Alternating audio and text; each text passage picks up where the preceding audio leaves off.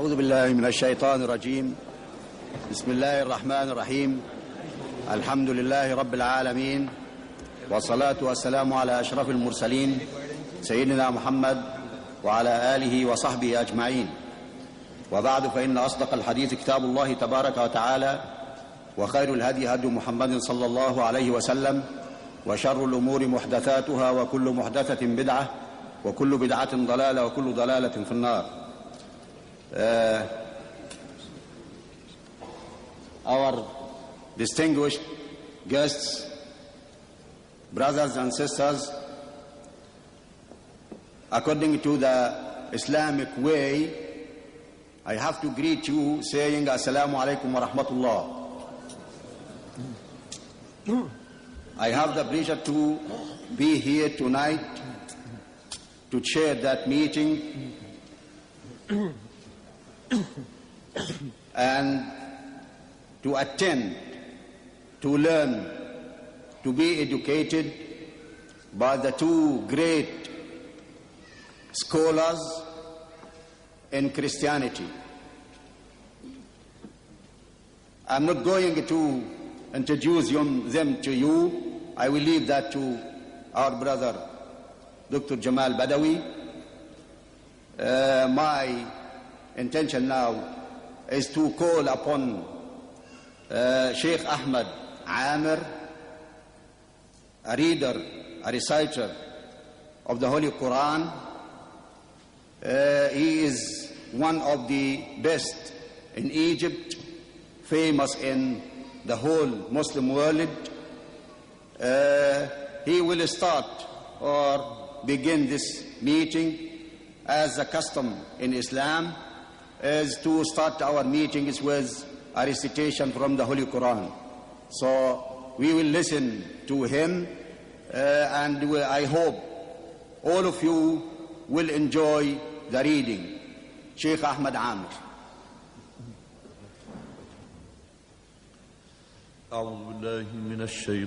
I seek refuge with Allah from the accursed devil.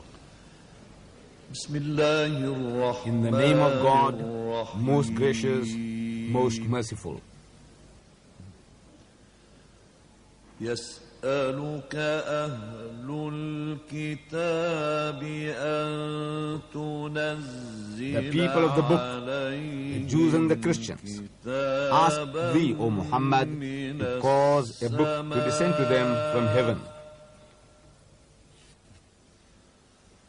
فقد سألوا موسى أكبر. Indeed, they asked Moses for an even greater miracle, for they said, show us God in public, face to face.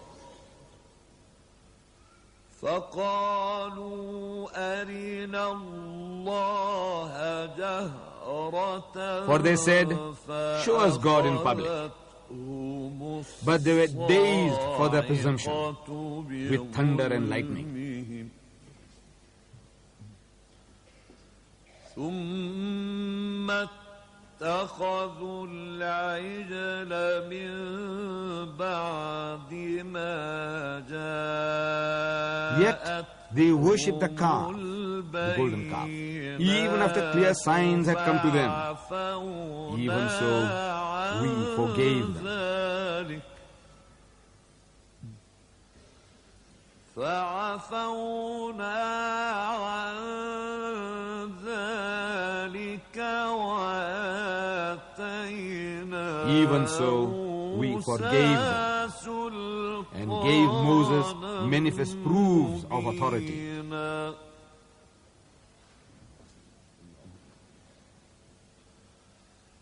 ورفعنا فوقهم And for their covenant, we raised over them the towering height of Mount Sinai.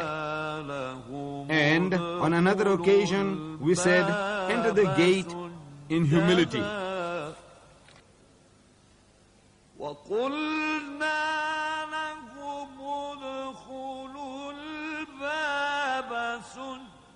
We said, enter the gate with humility.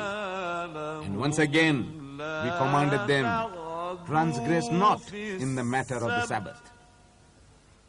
وقلنا لهم لا تعدوا في السبت وأخذنا We commanded them, transgress not in the matter of the Sabbath. And we took from them a solemn covenant.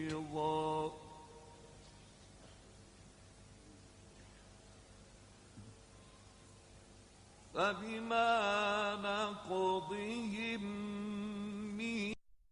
He took it in a large way, in extensive studies. We can read, for example, Al-Milal wal-Nahal, written by Ibn Hazm. He spoke or he discussed this matter in a full length and intellectually. It is so difficult for us, unless we are scholars in Christianity, it is difficult because Ibn Hazm tried his best to philosophize the matter and put it in a rational base.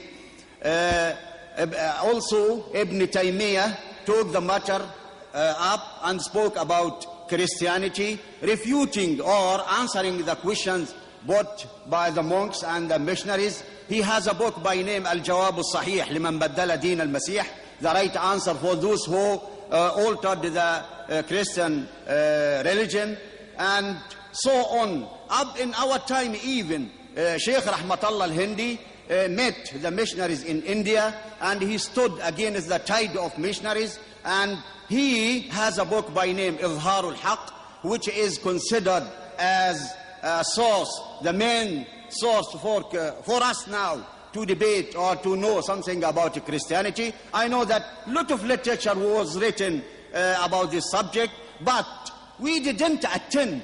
When we read that, it is something rational things and so and so. But to attend, it is myself. If I say so, it is myself. I never attend a debate between two gigantic people, scholars in Christianity, to debate with each other. I know that we are not here to score points or to try to convert each other, but we want to present Islam in a right form. Islam in the West is and still misunderstood. When we say that is our attitude towards Jesus, it doesn't mean that we are condemning Christianity or we are refuting Christianity, but we are saying that is our attitude towards Christianity. And what Islam is, to show our brothers here in the West and in America what Islam is, and to come to understanding, to create some harmony. Because when we understand each other religion, we will understand each other, we will come together, we will mitigate the gap between what sometimes some vested interested people create some disharmony, enmity between the two religions. They are benefited by that.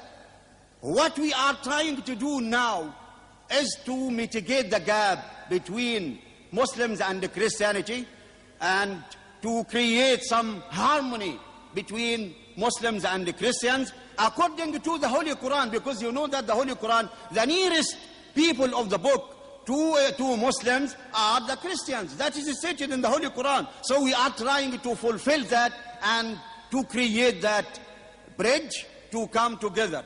And our scholars, of course, they will speak intellectually.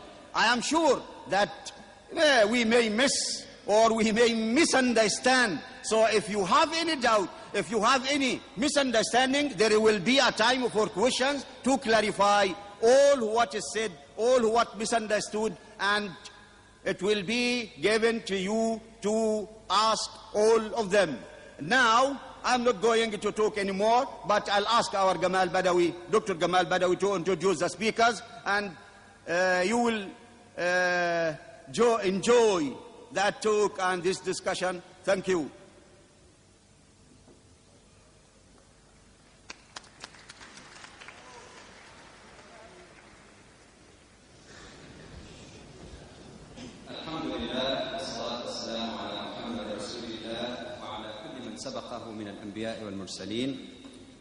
All grace is due to Allah, Creator and Cherisher of the universe, and may His peace and blessing be upon Prophet Muhammad, peace be upon him, and upon all prophets who preceded him in history.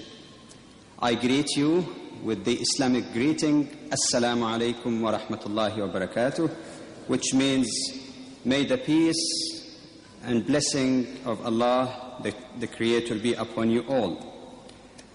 It is indeed a welcome opportunity that we meet together this evening in order to hear a Christian perspective and a Muslim perspective about the topic, was Jesus, peace be upon him, crucified?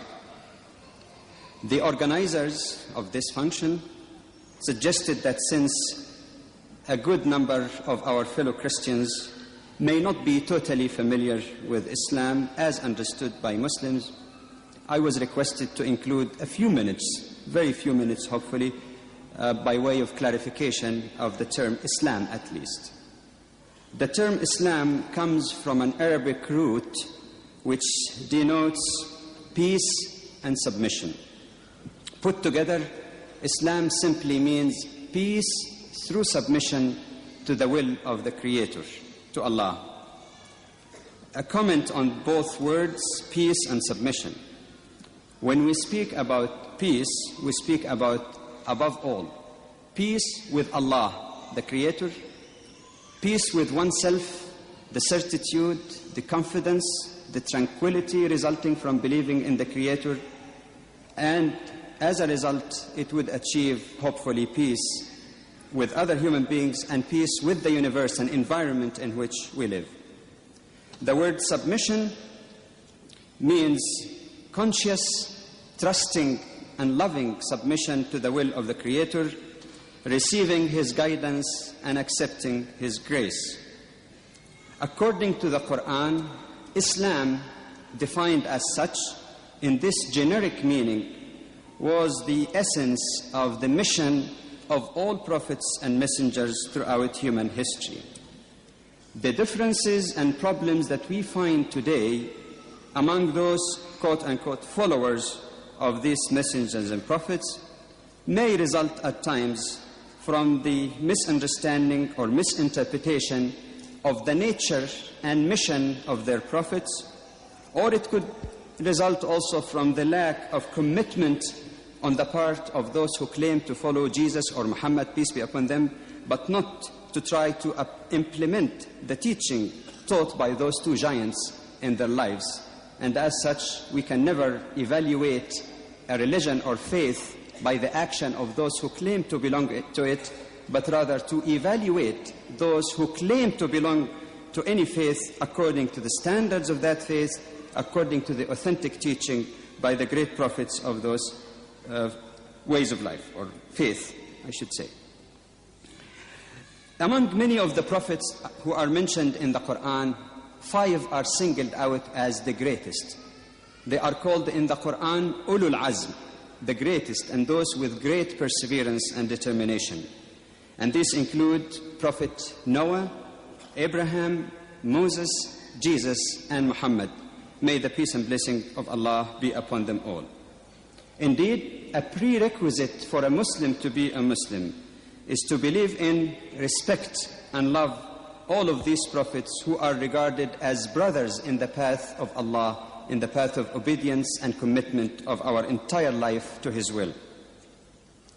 And as Jesus, peace be upon him, is mentioned as one of the greatest 5, it might be suitable to make a comment here that his name and his mission and various aspects about him appear in numerous surahs, quote-unquote chapter, in the Quran.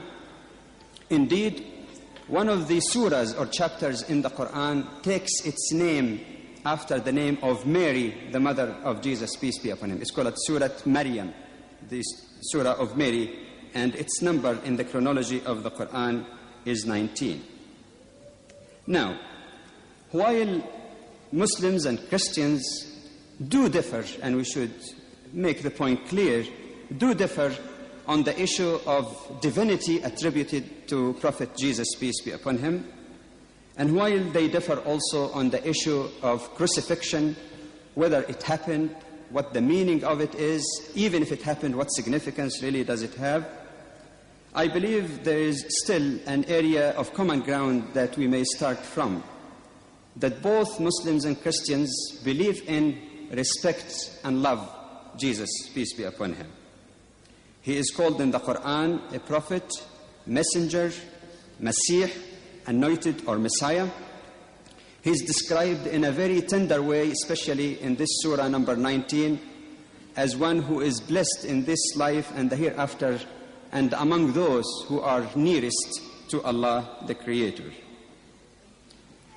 I hope that while we all understand that interreligious understanding and dialogues might involve varying degrees of emotions, I do hope, however, that all of us here, belonging to Islam, Christianity, or other ways of life for that matter, approach tonight's evening with a loving atmosphere and with an open heart and open mind.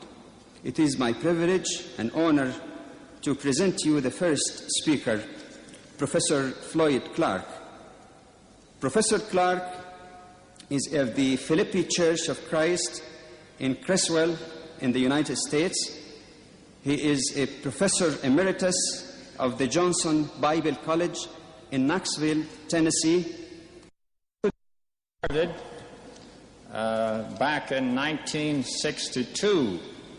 One of my other students was at work in South Africa and succeeded in getting Brother Deedat to agree to a public discussion over some of the things which he had said.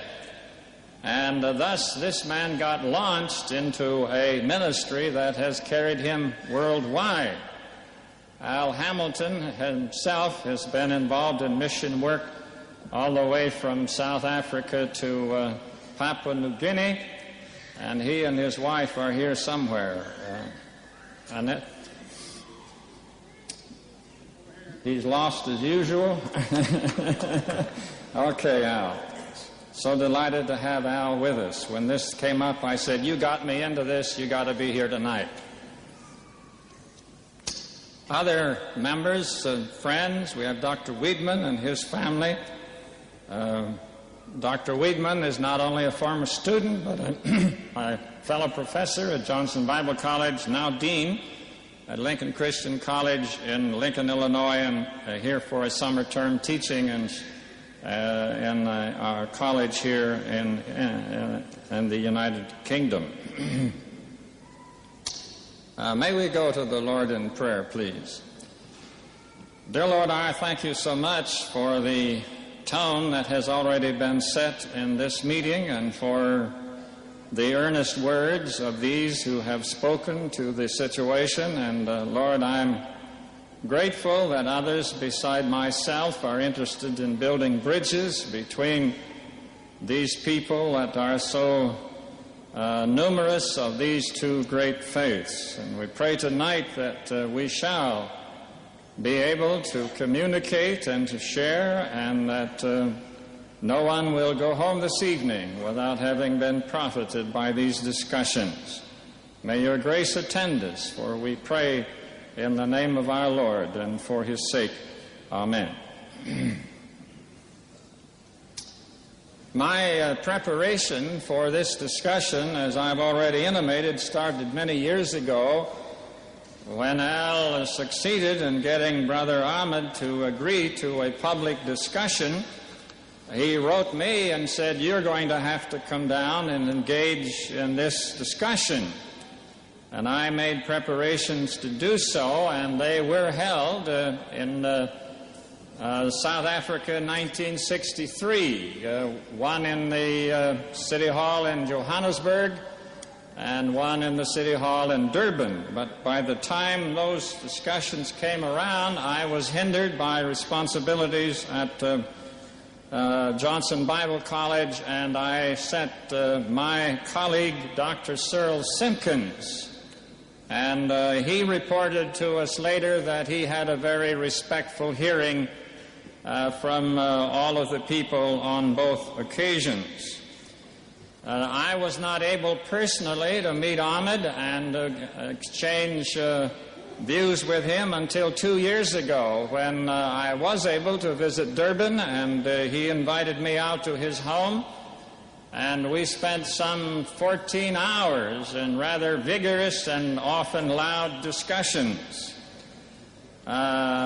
I then was able this past March and April to return to Durban, and my wife and I were on 3 different occasions entertained in the Deedat home, and my wife enjoyed the hospitality of Mrs. Deedat as well.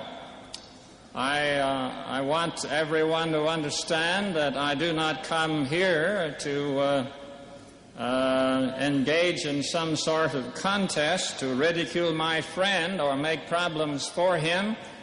I do not come as an enemy, but as a friend, and I value his friendship very highly. Before we begin, and I hesitate to do this, not knowing exactly how my words will be taken, but I feel obliged, both for Ahmed and myself, to make a remark about what happened last Wednesday night to us, he and myself both, here at the Central Mosque in London. I think you were very unkind to my friend because you gave him an assignment he said he had never had opportunity to prepare to do, and when he attempted to speak to the subject and then turned to other matters, somebody sent a note to him while he was still speaking to get back to the subject. I think that was most unkind to treat a guest like that. And I was also a little bit concerned because you asked me to occupy the speaker's table along with Brother Ahmed, but you didn't give me an opportunity either to greet the audience or to speak a word on this subject. And it just so happens that this particular subject that was assigned to Ahmed has been the one to which I have devoted my attention for these last 48 years. Ahmed seemed to have a little difficulty, maybe I misunderstood him, in finding much in the Quran on this subject. But I have found in the Bible, so many things that speak about the relation of God and man. I feel if you had let me have a chance, I could have said something to help my friend out. Please don't do me that way again, and I will appreciate it.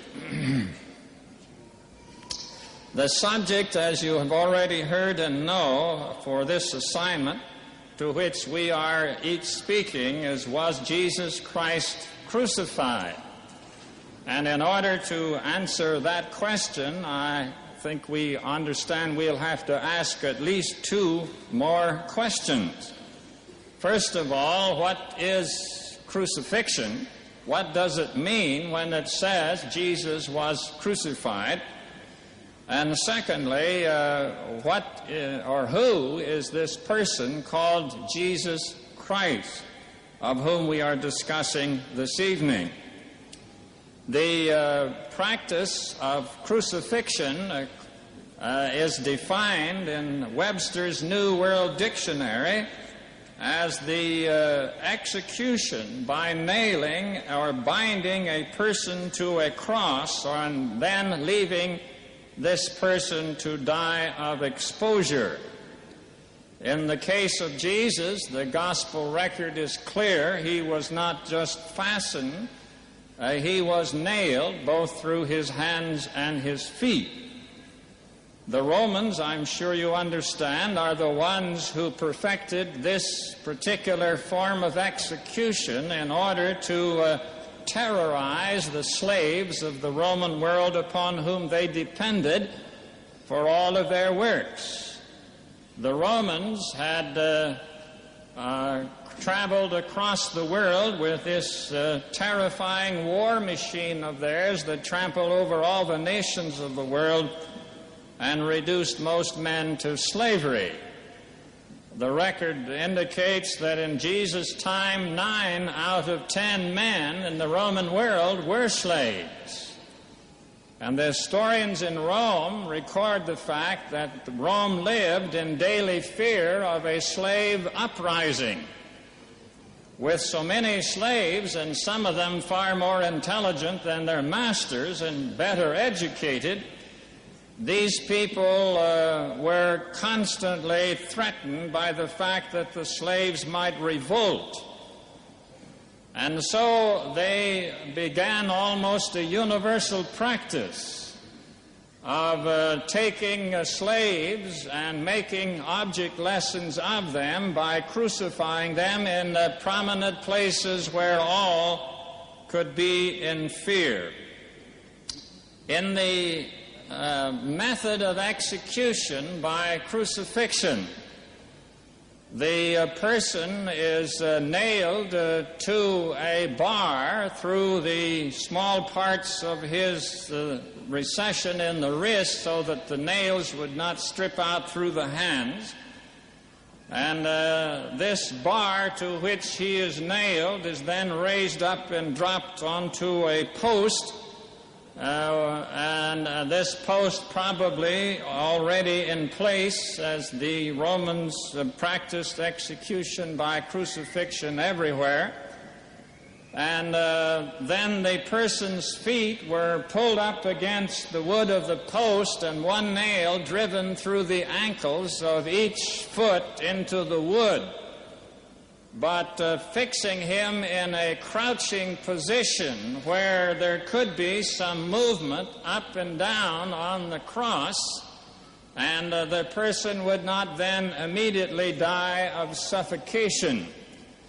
For death on the cross ultimately ended in suffocation when the body weakened by the loss of blood and the excruciating pain and the exposure would get ultimately so weak that the person could no longer force the body up and release the air that was trapped in the lungs and then get another breath of air.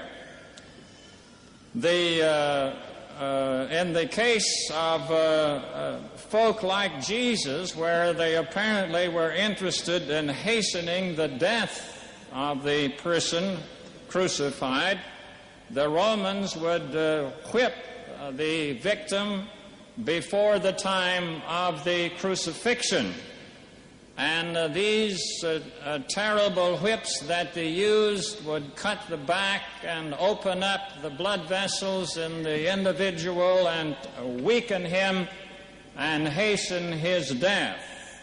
And as you know, Jesus was whipped before he was crucified. Of course, if the Romans at any one time wanted to end the life of a person, it was easily done. Whenever they were prepared for the person to die, they could just go and break his legs, and then he could no longer push himself up and get the air, and in a few moments he would be suffocated to death. In the case of Jesus, it is quite clear that when they crucified him, they flogged him, and then they nailed him to the cross, and then for these 6 hours he was fastened there to the cross by the nails. The second part of the question tonight has to do with, now, who is this Jesus Christ who was crucified? We have already heard that he is one of the prophets and one to be revered. We certainly concur in that statement already made this evening. Let's look, however, in more detail as to what the Bible has to say about this one called Jesus the Christ. The Gospel says that Jesus was born of a virgin, that he was a mighty worker of miracles, that he was a great teacher and prophet. And as you've already heard, and my friend Ahmed had already told me, I understand the Quran does teach you that you are to believe such things about Jesus called the Christ. But there is more in the scripture about him.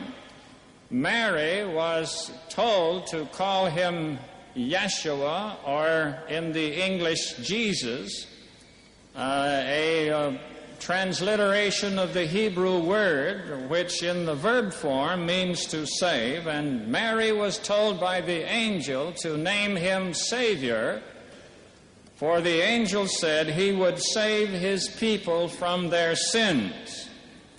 Now, the word Christ comes not from the Hebrew but from the Greek, as Greek was the common language of the day, and it is the language in which the New Testament scriptures are written. The word Christ means anointed. And when Jesus asked his apostles whom they thought him to be, Peter responded by saying, "You are the Christ." This word signifies someone who has been put in a place of authority and anointed as the installation process to that office. The Jews of Old Testament times anointed prophets and priests and kings before they were installed in office. And when Peter says then of Jesus that he is the Christ, he has to mean at least that in Peter's mind he is the prophet, he is the priest, he is the king. In John 8:46, when the temple authorities were sent to arrest Jesus and they returned without him, the priests wanted to know why, and they said, "Never man so spake as this man speaks." His enemies recognized that certainly Jesus was a prophet and speaking with great power. Jesus himself said of his own speech, "The words that I speak unto you, they are spirit, and they are life." As to his being priest, we are told in the Hebrew letter that Jesus was made a high priest according to the order of Melchizedek. And as to being king, you well know that this was the thing that got him crucified, because when Pilate asked him, "Are you king?" and he said, "Yes, I'm king." And when he was crucified, Pilate had written in the three languages of the people, "The King of the Jews." So his enemies and the authorities recognized that Jesus was claiming to be some kind of king. And so when we ask, who is this Jesus Christ, we have to think in terms of him as a prophet, as a high priest, and as a king. When Jesus was baptized by John in the Jordan, the Spirit, it says, drove him into the wilderness to be tempted by the devil. And some 40 days later, when he returned, John, the man who had immersed him, pointed him out and said, "Behold the Lamb of God." And that term has to mean something to the Muslim people as you consider the necessity of a sacrifice among your own people. John said, "Behold the Lamb of God, which taketh away the sin of the world." But we cannot understand Jesus apart from his mission which he came to fulfill. And We will need to take a look at his times if we're to understand that. The leaders of the world at the beginning of the Christian era were for the most part skeptical about God. If there was a God, he was not interested in man, especially the poor man. The only help that any man could expect was that which he found at the end of each of his wrists. His own hand or his own head would have to help him, no one else would. The world's philosophers had searched for centuries for meaning to life and had come up with nothing better than to eat and drink, for tomorrow we die. Or the most common practice leading to suicide, which said, don't worry about anything because every vein in the body is a way out. All the while, the God of heaven has been revealing himself to the world by the things which he had made. Anywhere a man chose to look, he could find evidence of God's supreme power and intelligence. But men refused to recognize God or give him credit. Rather, they chose to believe that the demons in rocks and trees had power over the universe. With their own hands, they made images of all kinds of things in the hope that the powers in these images would give to their owners the means of controlling the world to their own purposes. Since man rejected the knowledge of the God of heaven, God withdrew the light of reason from these people, and men became creatures enslaved to vile passions, interested only in working something shameful and disgraceful to their own bodies. To such a world, in the reign of the Roman Caesar Tiberius, Jesus came preaching. Now 30 years of age, Jesus came to his home province of Galilee, preaching in the Hebrew synagogues and declaring to all who would listen that the kingdom of God had arrived and men should now repent and believe the gospel.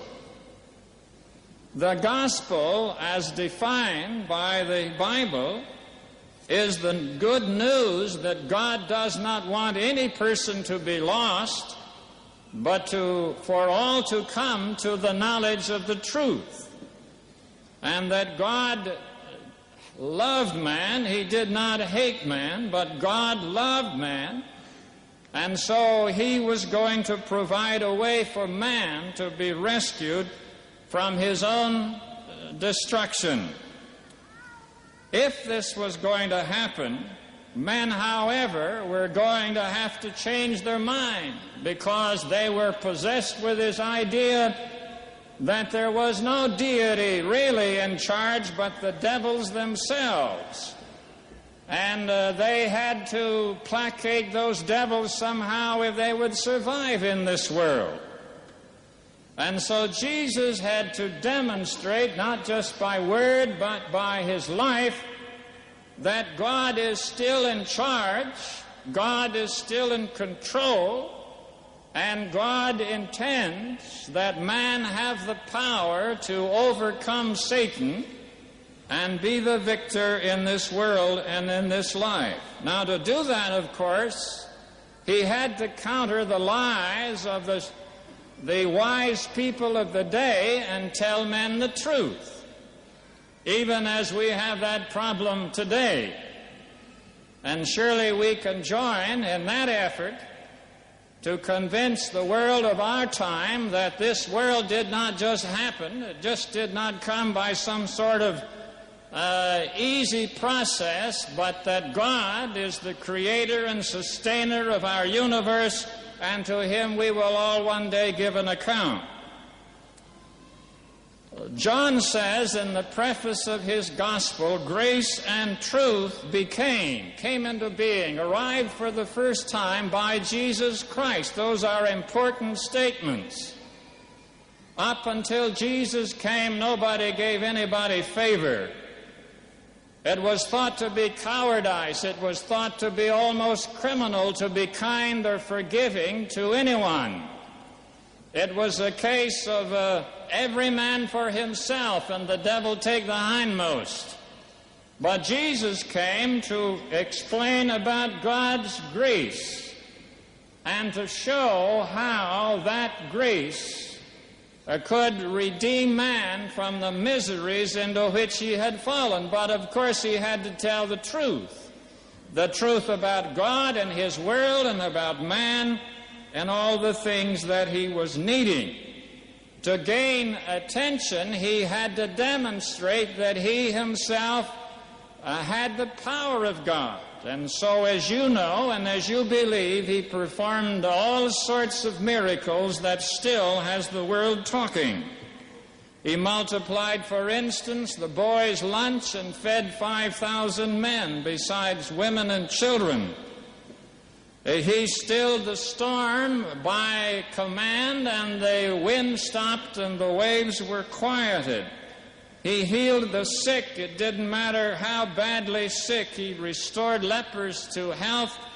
He gave sight to the blind, hearing to the deaf, raised the dead, and all these things.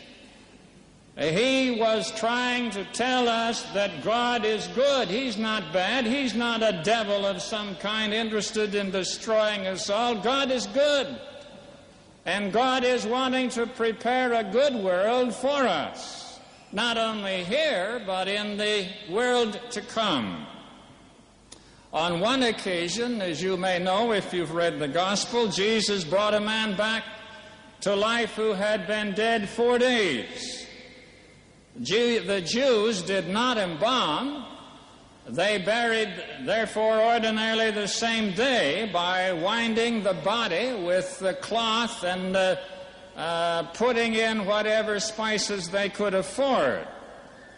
On the occasion that we read in John 11 about this work of Christ, Jesus' friends, Mary and Martha, had sent word to him that his friend Lazarus, their brother, was sick. But the servants could not locate Jesus right away, and by the time he arrived, Lazarus was in the tomb 4 days already. Jesus asked the girls to take him out to the burial place, and they did, with many of the townspeople following. At the tomb site, he asked the sisters to have the stone removed, and they objected, saying, he's dead already, there will be bad odor. But Jesus insisted, and they moved the stone. Then, standing there with the odors coming out of the dead body from within, Jesus spoke first to his heavenly Father, saying, Father, I know that you hear me at all times, but because of the people standing here, I say this, that they may believe that you have sent me. And then, kneeling down, no doubt, and shouting into the door of the tomb, he said, Lazarus, outside here! And to the amazement of the bystanders, a body came out of the opening of the cave. An unseen hand set that man on his feet, and Jesus said to the sisters, loose him and let him go. Parable for our times. I wonder if Jesus isn't asking a lot of us to loose a lot of people and let them go that Satan has bound in all sorts of things. The one, however, who could do this could still not convince his enemies he had the right to such powers. And, of course, that is still true today. Brother Ahmed, I've been trying to say we will never accomplish anything by arguments. If we're going to accomplish anything in learning the truth, it has to be by brotherhood and goodwill and the effort honestly to listen to one another. But you know, other people have a different way toward that, and it was in Jesus' day. And so in the ultimate, he had to die himself and demonstrate that he had the power that was the mighty power which would make it impossible really for anyone to destroy him unless he consented to it. Jesus said, you know, that no one is going to kill me. He said, I'm going to lay down my life myself, and if I have power to lay it down, I have power to take it again.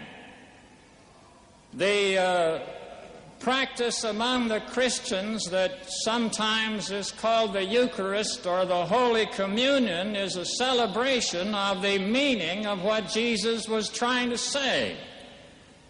For on the Lord's Day, when Christians take a bit of bread and break it and then eat it, they are remembering something Jesus told his disciples that night in the upper room, trying to get them ready for the moment when he would be gone, and to remind them that if he left, he would certainly be back.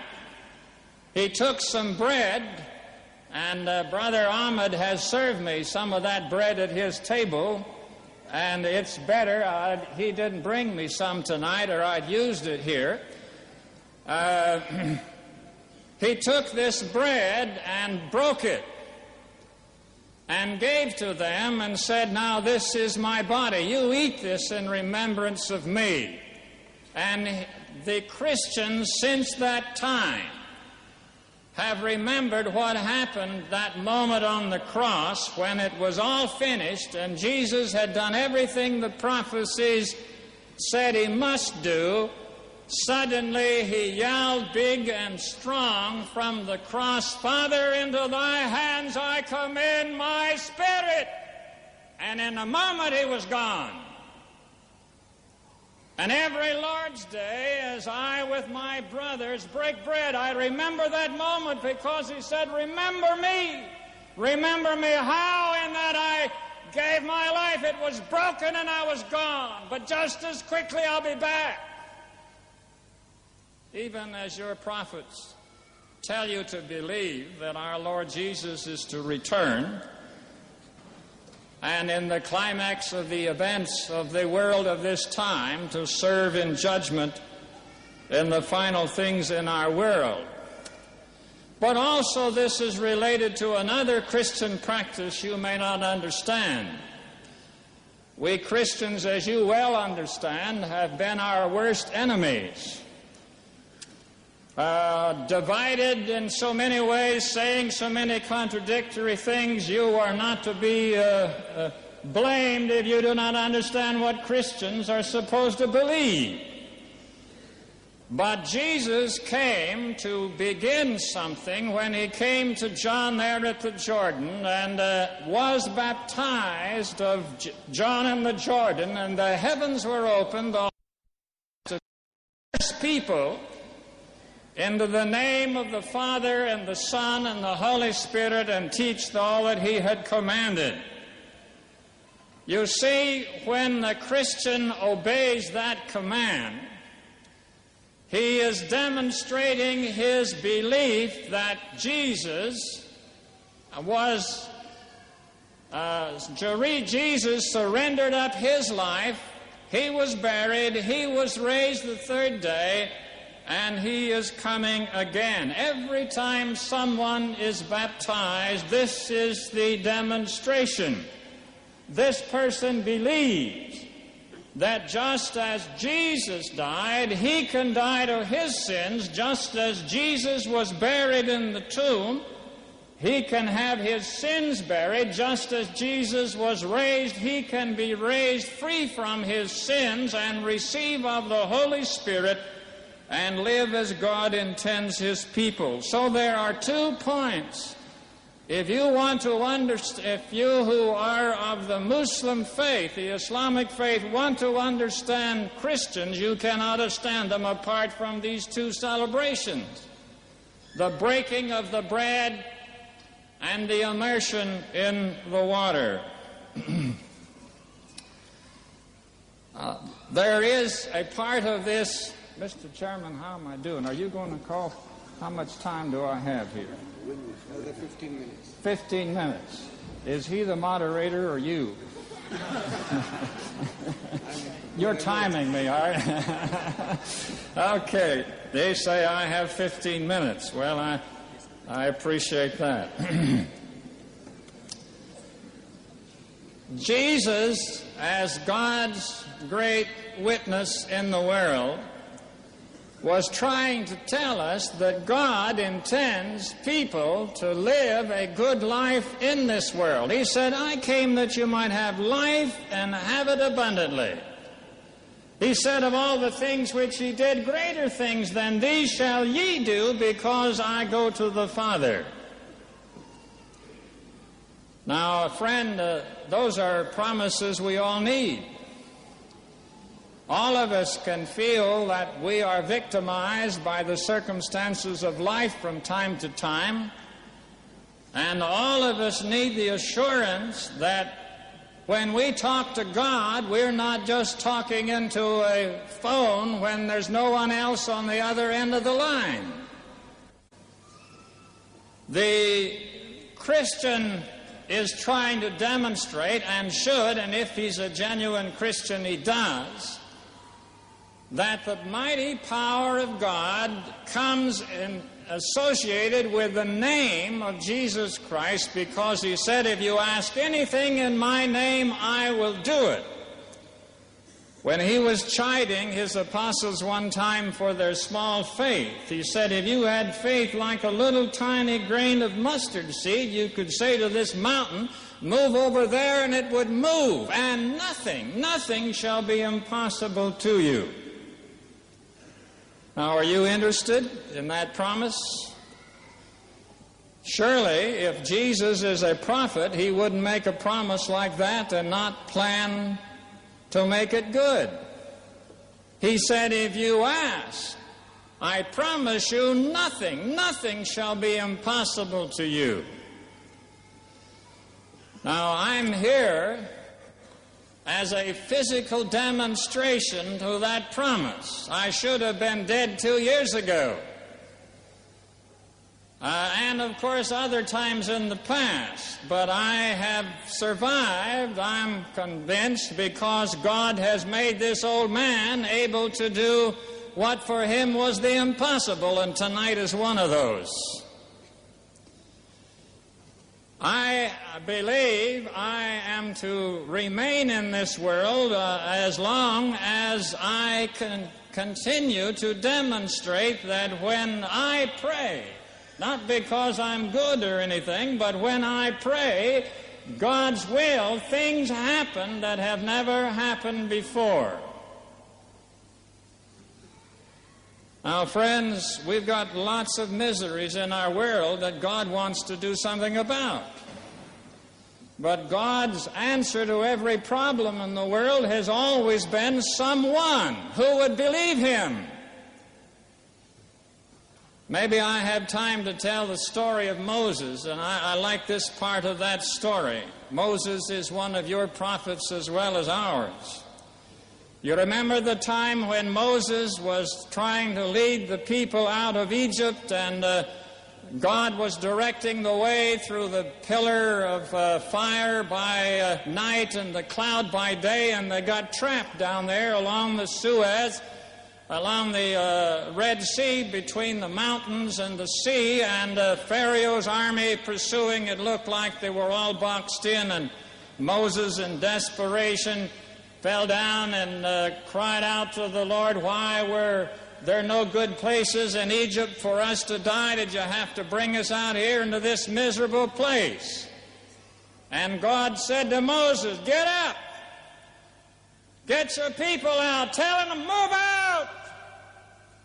And he said, you take that stick you have in your hand and you go down there to that water and divide the water. In the Greek translation of that Hebrew scripture, translated some 200 years before the time of Christ, the word says rip or tear. I like that picture.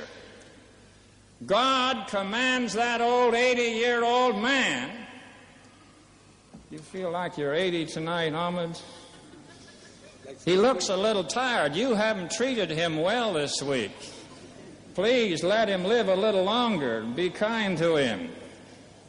I relate a little bit to this old man, 80 years old, with all this responsibility, and he's telling him, take your stick and go down there and tear up that water. And he did it. He shouted to the people, come on, move out, move out, move out, move out. And he went down there and he took his stick and he wailed at that water, and the water ran away from him and piled up on both sides, and the people went through on dry land.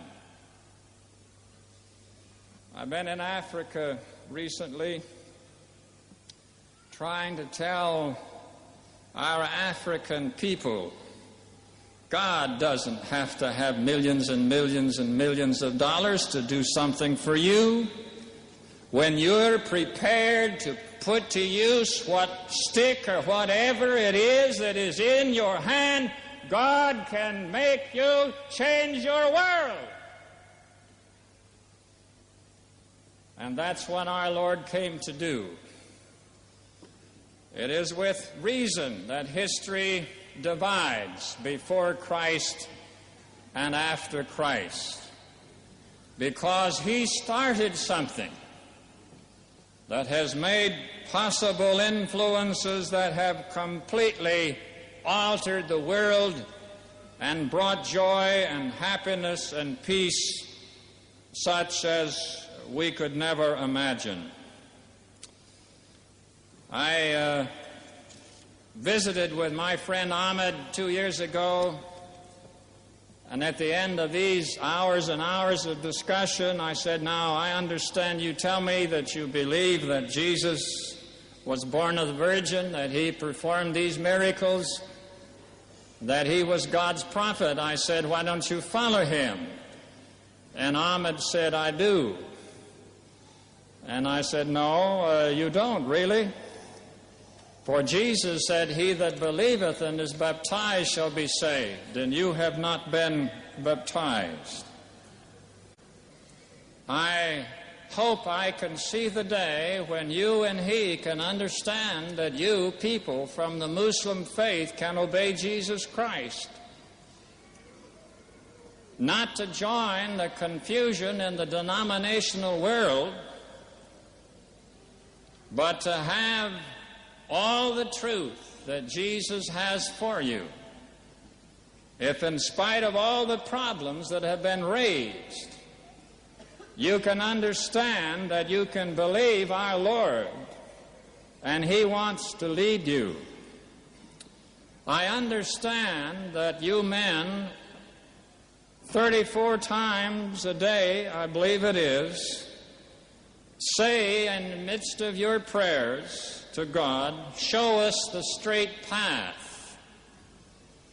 Remember Jesus, he said, I am the way, the truth, and the life. No man cometh unto the Father by me. And he said, I am the way and the resurrection. I ask sincerely, I want to be your friend. I'm not asking as an enemy. I am not trying to threaten you. I am asking you to weigh these words and understand that Jesus wants to direct your path. Thank you. I don't need that 5 minutes. I believe I'm finished right now. Ahmed, it's all yours.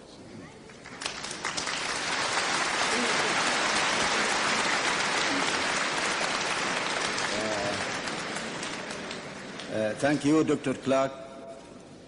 But I have one word to say. When we were in the Islamic Culture Center, we have no idea whatsoever that Dr. Clark will be there. And the subject we were selecting to talk about, I don't think it has any relevance to Dr. Clark to talk about. If we don't invite him to give a talk, it appears that we don't entertain him nicely. I'm very sorry for that. I apologize to him. But as a matter of fact, we had no idea that he will attend the meeting. And after the meeting, it was very short time, and we have to go for our prayer. So we are very sorry. Time was limited, so limited. So that's why we even didn't answer all the questions. Anyhow, we are happy to hear that sermon and the vivid picture we heard about the crucifixion of Jesus. I think it will live in our memory for a long time. And now I'll ask our brother Jamal to introduce Mr. Deedat.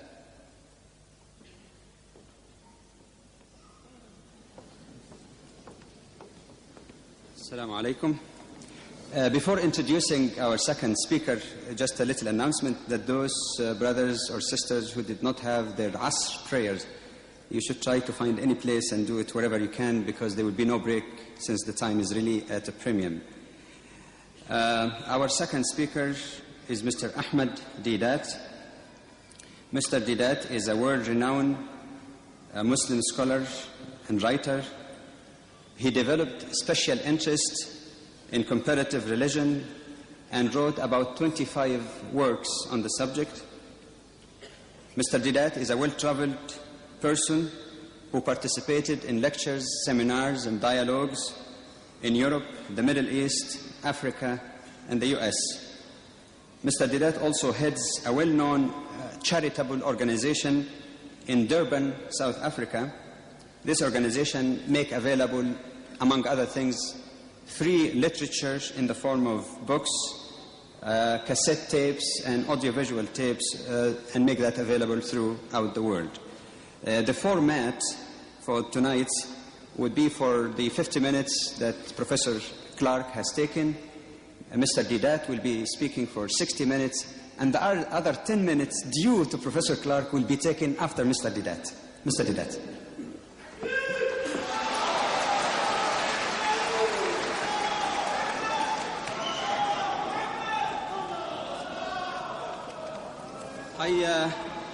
I would like to bring your attention the very well-taken remark made by Sheikh Zahran, the chairman of the conference, in the beginning, that we are not meeting here for any particular contest, nor for any political demonstration. I think it behooves all of us, Muslims and Christian fellows and others, to concentrate on rational thinking and trying to understand what the speakers are saying without expressing emotions in this form. I appreciate that, and I would demand it.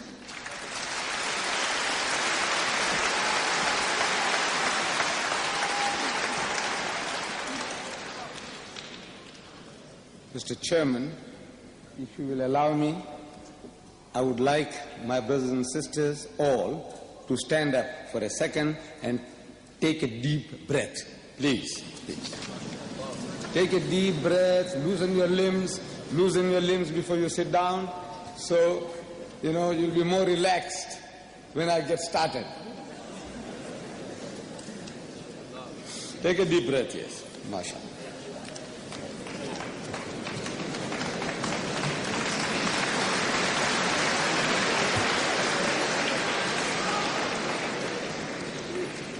أعوذ بالله من الشيطان الرجيم بسم الله الرحمن الرحيم وقل جاء الحق وزهق الباطل إن الباطل كان زهوقا وننزل من القرآن ما هو شفاء ورحمة للمؤمنين ولا يزيد الظالمين إلا خسارا صدق الله العظيم. Mr. Chairman and brethren, on the subject of crucifixion, the Muslim's position is very clear. He is told in no uncertain terms in the Holy Quran which portions of sections of those verses were recited by our beloved Qari, and I repeat for you from Surah Nisa, verse number 157, which gives us solution to this problem in a nutshell. one verse. It says, وَقَوْلِهِمْ إِنَّا قَتَلْنَا الْمَسِيحُ عِيسَى بْنُ مَرْيَمَ رَسُولُ اللَّهِ. And they said in boast, the Jews, they said in boast, that we killed Christ Jesus, the son of Mary, the apostle of God. In answer to that, Allah says, وَمَا قَتَلُوهُ وَمَا صَلَبُوهُ. That they didn't kill him, nor did they crucify him. وَلَكِنْ شُبِّهَ لَهُمْ. But it was made to appear to them. So, that is what they thought they had done. وَإِنَّ الَّذِينَ اخْتَلَفُوا فِيهِ لَفِي شَقٍّ مِّنْهُمْ. And those who dispute therein are full of doubts. مَا لَهُمْ بِهِ مِنْ عِلْمٍ. They have no certain knowledge. إِلَّا اتِّبَاعَ الظَّنِّ.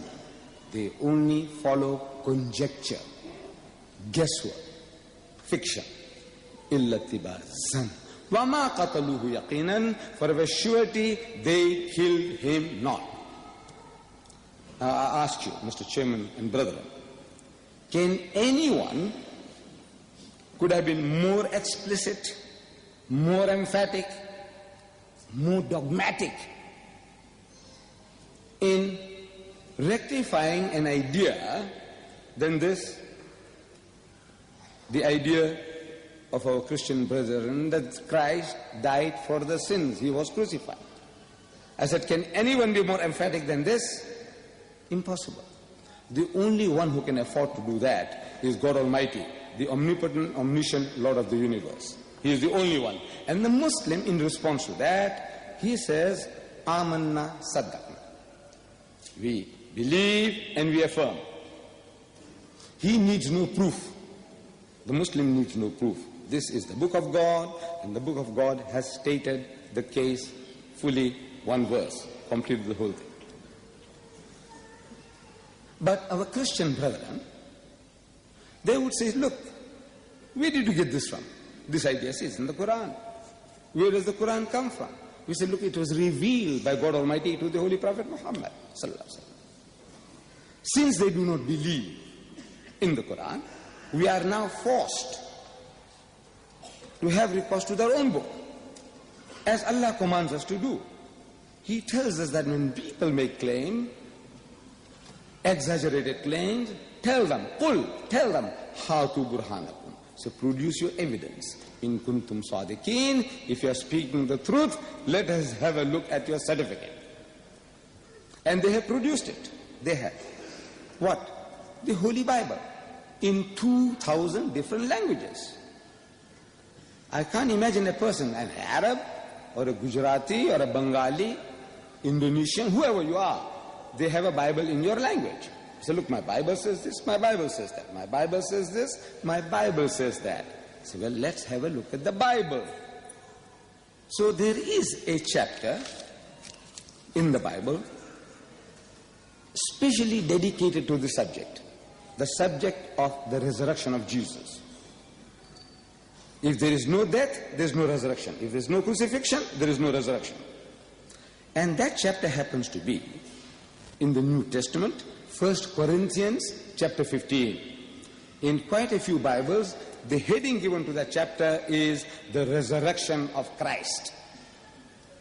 In it, Paul, Saint Paul, in verse 3 he says, Christ died for our sins according to the scriptures. Verse 4, was buried and rose again on the third day according to the scriptures.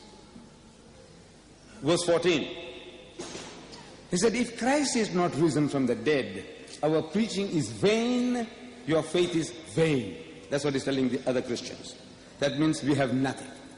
If this thing didn't happen, that Christ died and he was resurrected, then everything is hot air, wind. The American would say garbage. Everything is garbage if this thing didn't happen. Then in verse number 35, Paul poses the question. He poses a rhetoric question. He's not asking you or me. He said, someone may rationally ask, how do the dead rise again? And with what kind of body will they come?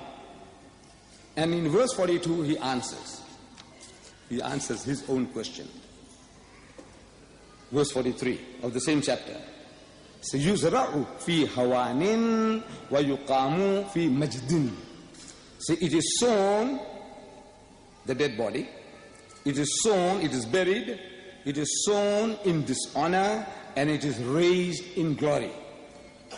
Yuzra'u fi da'fin wa yuqamu fi quwwatin. It is sown, means buried, the dead body. It is sown in weakness, and it is raised in power. Yuzra'u jisman hayawaniyan wa yuqamu jisman ruhaniyan. And it is sown, buried, a physical body, and it is raised a spiritual body. I would like to know if there's anybody here, who needs a dictionary to understand that.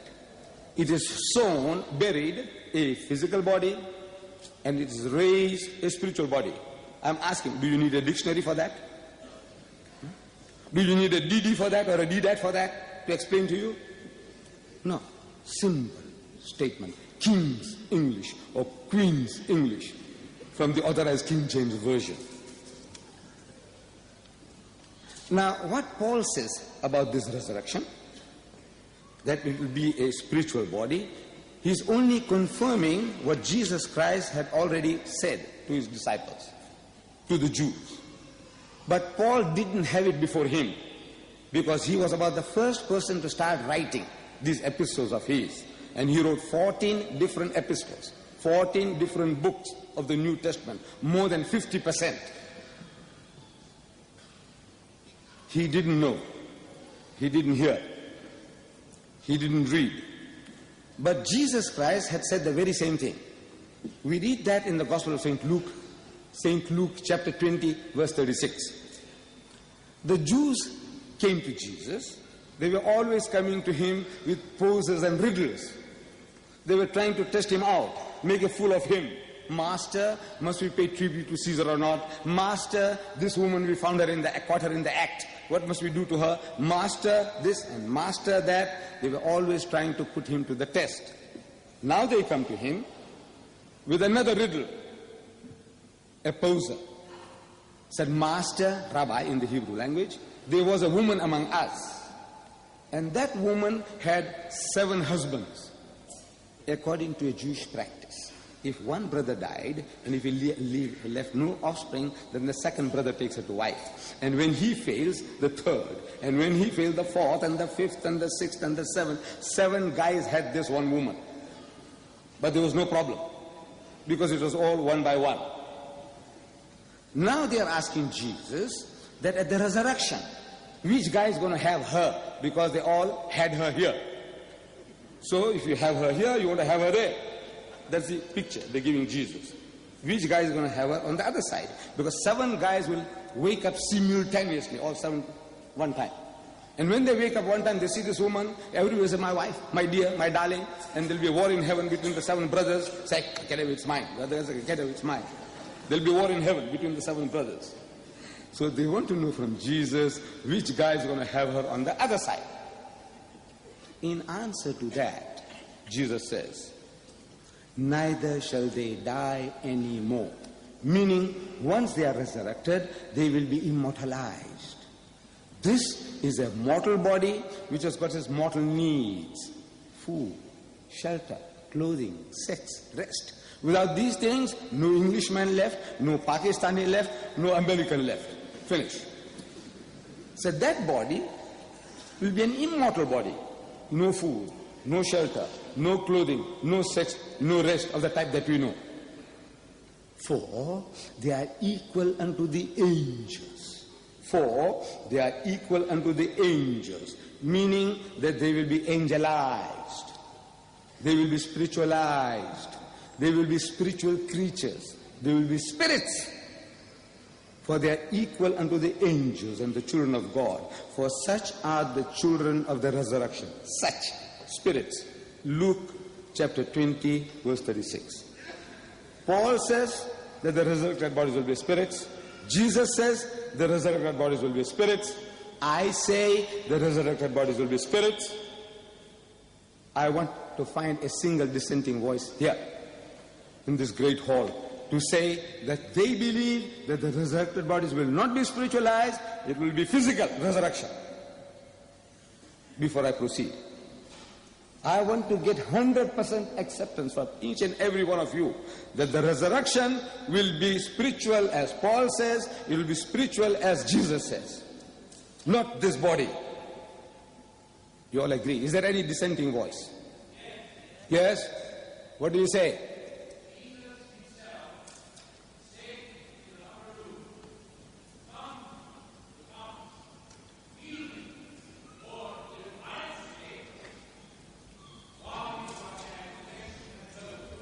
Right. I will answer that. So we go to that upper room, as our brother has quoted.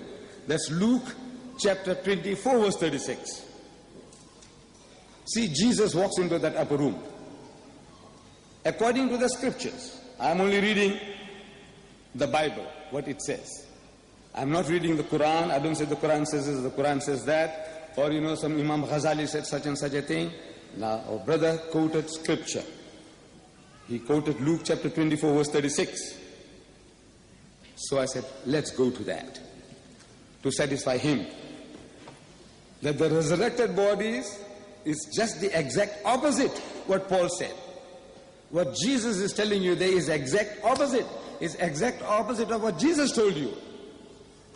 You see, Jesus walks into that upper room where they had the Last Supper after his alleged crucifixion. And he goes in and he wishes his disciples, Shalom Alaikum in Hebrew. In Arabic, Salam Alaikum. In English, peace be unto you. When he said, peace be unto you, his disciples were terrified. So I'm asking, why were they terrified? Because when you meet your long-lost master, your uncle, your grandfather, the Arab and the Jew, you might have seen some of us performing, we embrace one another, we kiss one another. The Jews did the same. So instead of embracing Jesus and kissing him, as the Jews and the Arabs do, they were terrified. I want to know, why were they terrified? It's very unusual. When you meet your master, your ustad, your guru, whatever it is, why should you be terrified? So Luke tells us that they were affrighted because they thought he was a spirit. I'm only quoting. They thought he was a spirit. They thought. So I'm asking, did he look like a spirit? Did he look like a spirit? And in 40 years, no Christian worth the name has told me yes, not one. I said, did he look like a spirit? They says no. I said, why should they think the man is a spirit when he didn't look like a spirit? You will have your time at question time. At question time, you'll be given the opportunity. Would you see, brothers, there is a question time. Would you please... No, sir. Be quiet till he finishes his talk, and you are free to ask him what you like. My brother, I misunderstood. This was a rhetoric question. I wasn't asking you, I was only rhetorically speaking. So, I said, why should they think the man is a spirit when he didn't look like a spirit? So the answer is that the disciples of Jesus, they had heard that the master was hanged on the cross. They had heard that he had given up the ghost. In other words, he had died. They had heard that now he's dead and buried for 3 days. A man with such a reputation, you expect him to be stinking in his grave. Such a person, when you see, naturally you are terrified. It's a natural reaction, because Mark chapter 14 verse 50, he tells us that at the most critical juncture in the life of Jesus, فَتَرَكَهُ الْجَمِيعُ وَهَرَبُوا, and that they all forsook him and fled. They were not there. They were not eyewitnesses or your witnesses to the happenings. I'm asking the Englishman, does all mean all in your language? He said yes. I asked the Zulu in my country, does bonke mean bonke in your language? He said yes. I said, you Afrikaner, does almal mean almal in your language? He said yes. Does kulli mean kulli in your language, you Arab? He said yes. So that they were not there. That's what Mark tells us. So because their knowledge was from hearsay, they had heard about a man dead and buried for 3 days, they expect him to be stinking in his grave. So when you see such a man, naturally you are terrified. So Jesus wants to assure them that is not what they're thinking. They're thinking he's come back from the dead, resurrected. So he says, Unzuru ila yadayya wa rijlayya. Says, behold my hands and my feet. Inni ana huwa, that it is I myself. I'm the same fellow man. Damn fools, what are you afraid of him for? Husuni wanzuru, handle me and see. For inna ruha laysa lahu lahmun wa izamun. For a spirit has no flesh and bones, as you see me have. And they felt him, and they believed not for joy. I'm only reading. And they believed not for joy, means that they were overjoyed and wondered, what happened, man? We thought the man was dead and buried. So he says, Aindakum hahuna ta'am, have you here anything to eat? فَنَاوَلُوهُ جُزْءًا مِّن سَمَكٍ وَشَيْئًا مِّن شَهَدِ عَسَلٍ فَأَخَذَ وَأَكَلَ قُدَّامَهُ. And they gave him a piece of broiled fish and a honeycomb, and he took it and he ate in the very sight. To prove what? That is resurrected? To prove that you got flesh and bones, you eat food. What is he proving? That he is a spiritual body? Are these the needs of a spiritual body? Paul says, no. The resurrected body is spiritual. Jesus says, I'm... In Greek, my brother Floyd Clark can confirm, the word there is zen, Z-E-N, zen, means alive. Not resurrected. The word is, he's alive. Then in Mark chapter 16 verse 11 we read, and they had heard that he was alive, zen, Z-E-N, zen, alive, and had been seen by her, but they believed not.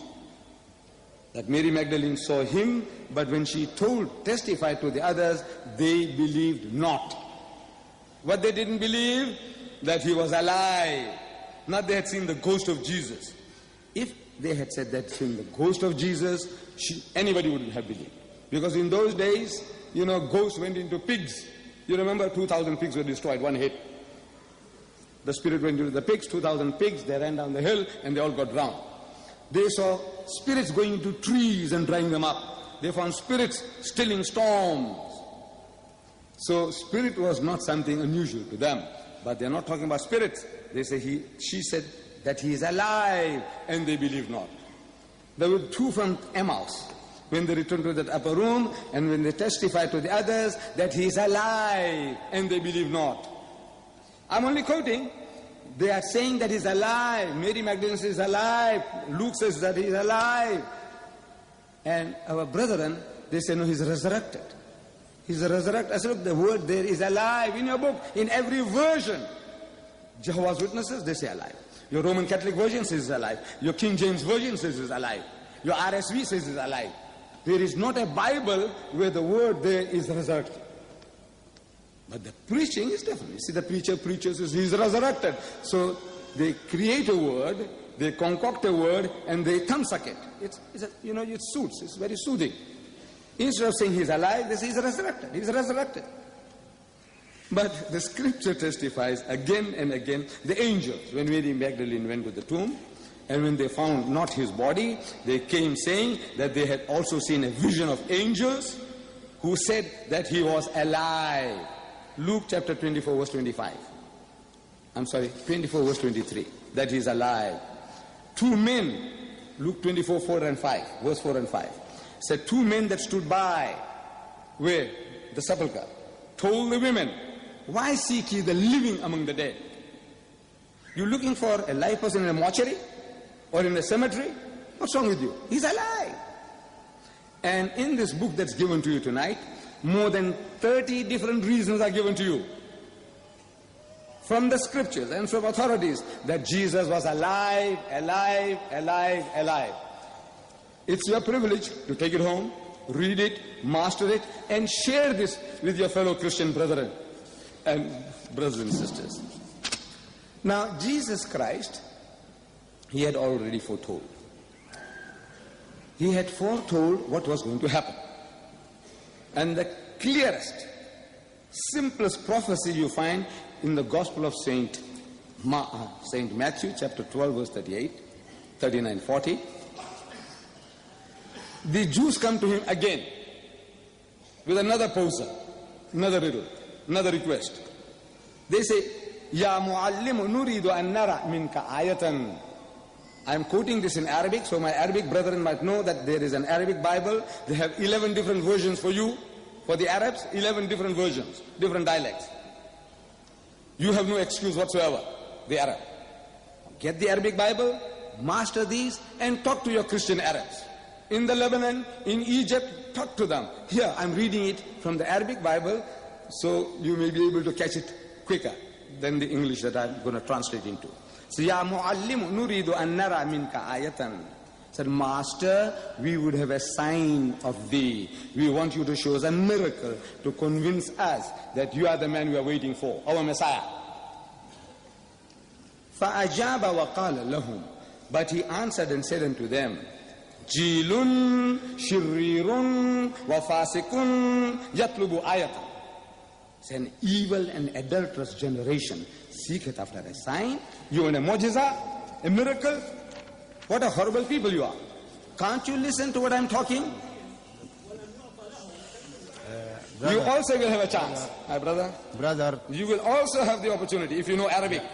we will give you a chance. You will have all the opportunity. Please, please. We will He said, give I'm you a reading. chance. You got the Bible there? Open the Bible. Matthew chapter 12, verse 38, 39, 40. If you don't understand English, see the Arabic. Good, good. Jesus says, وَلَا تُؤْتَى لَهُ آيَةٌ. And there shall no sign be given unto it. No mu'jiza. إِلَّا آيَةَ يُونَانَ النَّبِيِّ. Except the sign of the prophet Jonah. Except the miracle of Yunus alayhi salam. لأنه كما كان يونان في بطن الحوت 3 أيام و3 ليال. For as Jonah was 3 days and 3 nights in the belly of the whale, هكذا, just like that. هكذا, just like that. هكذا يكون ابن الإنسان, so shall the Son of Man be, في بطن الأرض, in the heart of the earth, 3 أيام و3 ليال. For as Jonah was 3 days and 3 nights in the belly of the whale, so shall the Son of Man be 3 days and 3 nights in the belly of the earth. That's the only sign, only miracle he said he's prepared to give this evil and adulterous generation. He had performed many miracles.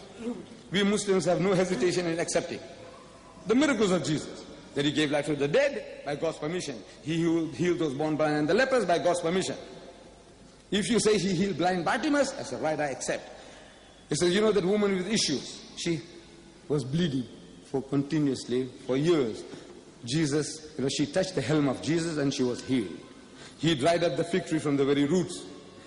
According to the scriptures, he killed those 2,000 pigs. But now, whatever you say, I'm prepared to accept. But here, he tells the Jews, no sign, no mu'jiza, except one. And that is the mu'jiza, the sign, the miracle of Yunus alayhi salam. They call him Jonah. So I am asking, what was the sign of Jonah? What was his miracle?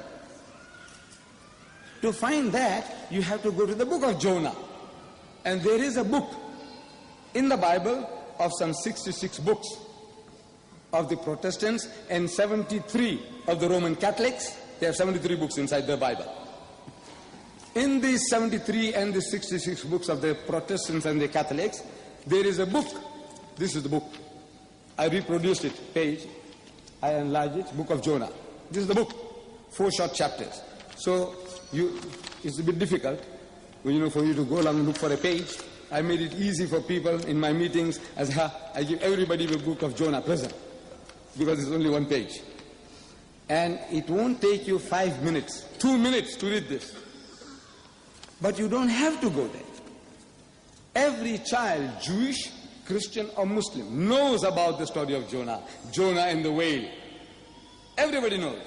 The Jew knows, the Christian knows, and the Muslim knows. Yunus alayhi salam, and the fish. Who doesn't know? So I said, look, if I repeat the story to you, you will be able to confirm what I'm going to tell you now about Jonah. Jonah was sent to the Ninevites, a city of Nineveh, over 100,000 people. God Almighty commands him, he says, go to Nineveh and warn the people that they must repent in sackcloth and in ashes. Meaning, they must humble themselves before the Lord. But Jonah, instead of going to Nineveh, he goes to Joppa, modern Jaffa. He goes to Joppa and he takes a boat and is running away. Why? Because he's despondent. He says, these materialistic people, a wicked and adulterous generation of his time, they will not hearken to the message. So he presumptuously runs away. He takes a boat running away. At sea there is a storm. And according to the superstitions of these people, anyone who runs away from his master's command creates such a turmoil at sea. So they began to question, who can be responsible? So Jonah realizes that as a prophet of God, he was a soldier of God. And as a soldier of God, he had no right to do things presumptuously. God says, go to Nineveh. You have to go to Nineveh. So he is the guilty party. He's running away from his master's command. So he tells the people, he says, look, I am the guilty man, and God Almighty is after my blood, and he wants to kill me, and in the process he will sink the boat, and you innocent people will die. It will be better for you if you take me and you throw me overboard. He makes a manly comeback. He's not a coward like you and me. Why should you innocent people suffer for my guilt? Throw me overboard, and it'll be all right for you. They say, look man, you are such a good man. Perhaps praying up and down like us, and beseeching God for help. I said, you are such a good man, such a holy man, such a pious man. Surely, you couldn't be guilty of any such things. So they said, look, we have our own system of finding out right from wrong, which is called casting of lots, like head or tail, like throwing the dice. And according to that system, it came to the turn of Jonah that Jonah was the guilty man. So they took him and they threw him overboard. I'm reading the book of Jonah. They threw him overboard. Now I'm asking you all the question, that when they threw Jonah overboard, was he dead or was he alive? But before you answer, this answer I want from you. But before you answer, I want to help you. I don't want you to make a mistake. You see, Jonah had volunteered. He says, throw me. So if a man volunteers, you don't have to strangle him before throwing. You agree? If a man volunteers, you don't have to break his arm or limb before throwing him. Am I right? He volunteers, he says, throw me. If he resisted, it would be different. But it's not, he says, throw me. So when they threw him overboard, please answer me, all of you. Was he dead or was he alive? Alive. Beautiful. You get no prize for that. It was a very easy question.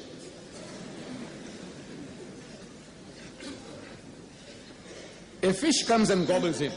A fish gobbles him up. Dead or alive? Of course alive. From the fish's belly, he prays to God for help. Do dead people pray? Do they? No. So he was a little louder? Alive. 3 days and 3 nights the fish takes him around the ocean. Dead or alive? Alive. 3rd day vomits on the seashore. Dead or alive? Alive. It's alive, alive, alive. It's a miracle of a miracle of a miracle. When you throw a man into a raging sea, he ought to die. If he died, no miracle. A fish gobbles a man, he ought to die. If he died, no miracle. 3 days and 3 nights, suffocation and heat in the whale's belly, he ought to die. If he died, no miracle. If he didn't die, it's a miracle. If he didn't die, it's a miracle. If he didn't die, it's a miracle of a miracle of a miracle. The man is surviving. Well, he ought to have been dead. So what did Jesus say? He said, for as Jonah was 3 days and 3 nights in the belly of the whale, in the belly of the whale. How was Jonah, dead or alive? Alive. Please, please, please.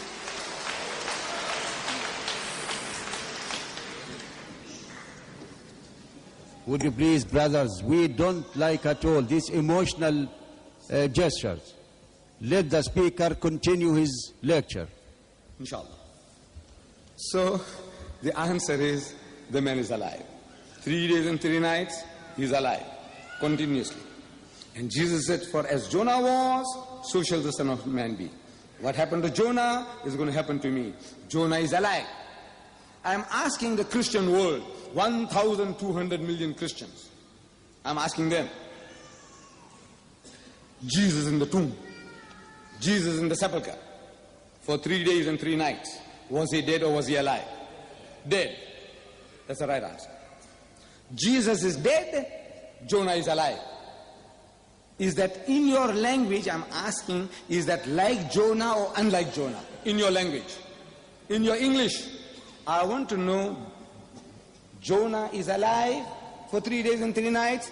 Jesus is dead for 3 days and 3 nights. In the Englishman's language, I want to know, very simple question, is that dead, or is it alike, or is it unlike? Unlike. What did Jesus say? He will be like Jonah, and the Christian world says he was unlike Jonah. So I am asking them, who is speaking the truth? You or Jesus?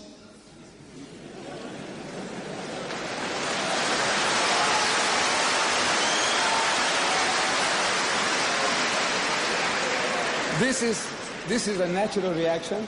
This is a natural reaction. If a person appreciates, what is said, and if you don't respond, they might think that these are all dummies sitting here. It's about, at times you have to.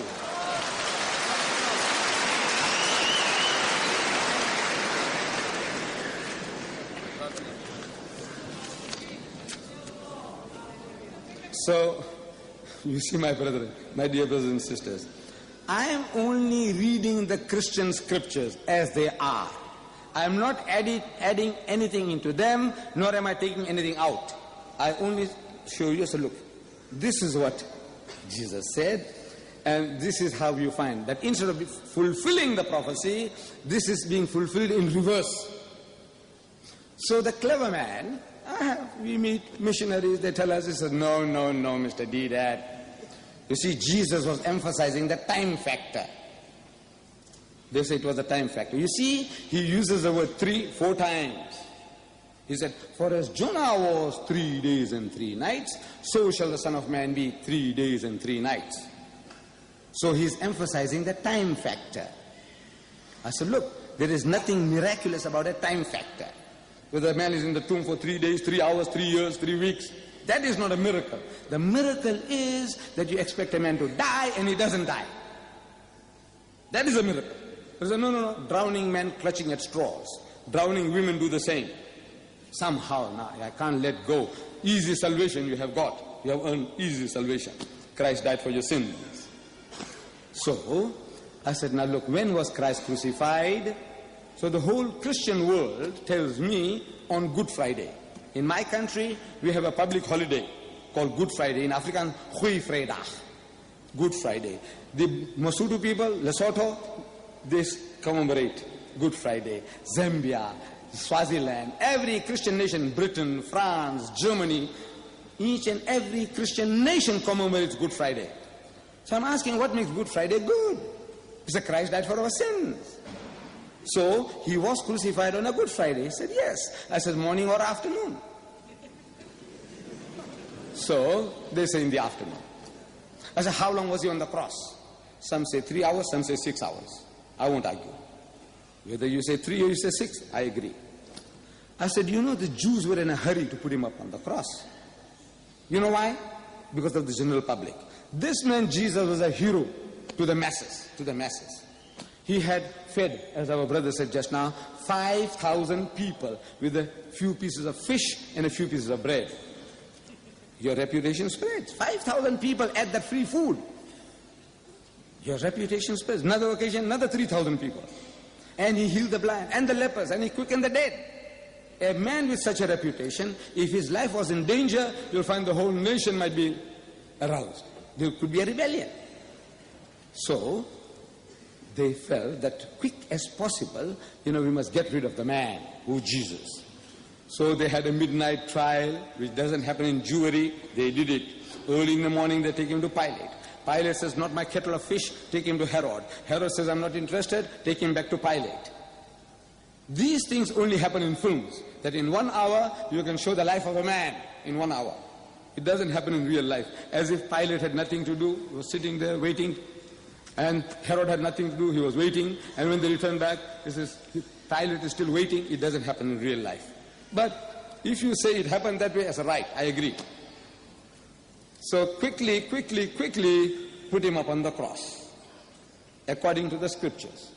And we are told that they managed it.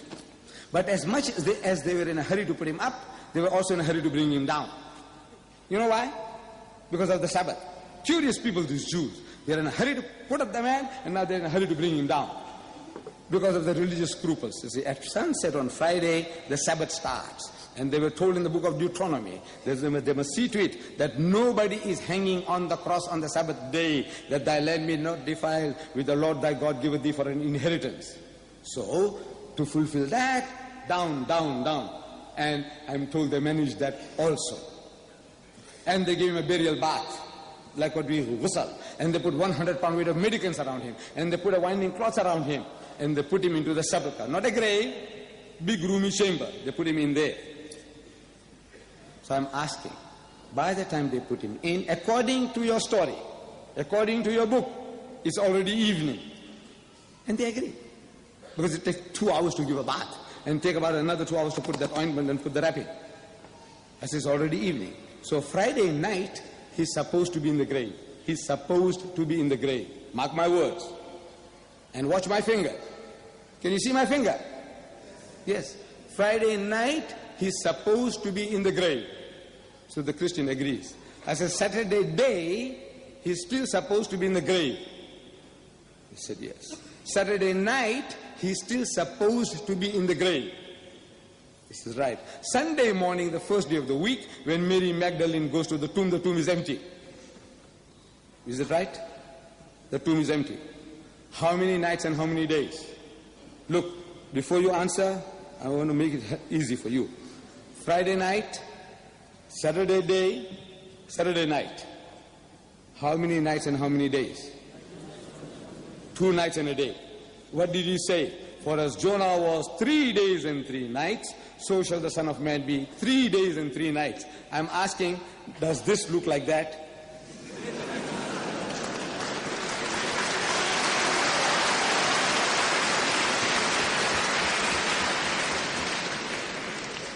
So failed again, a second time.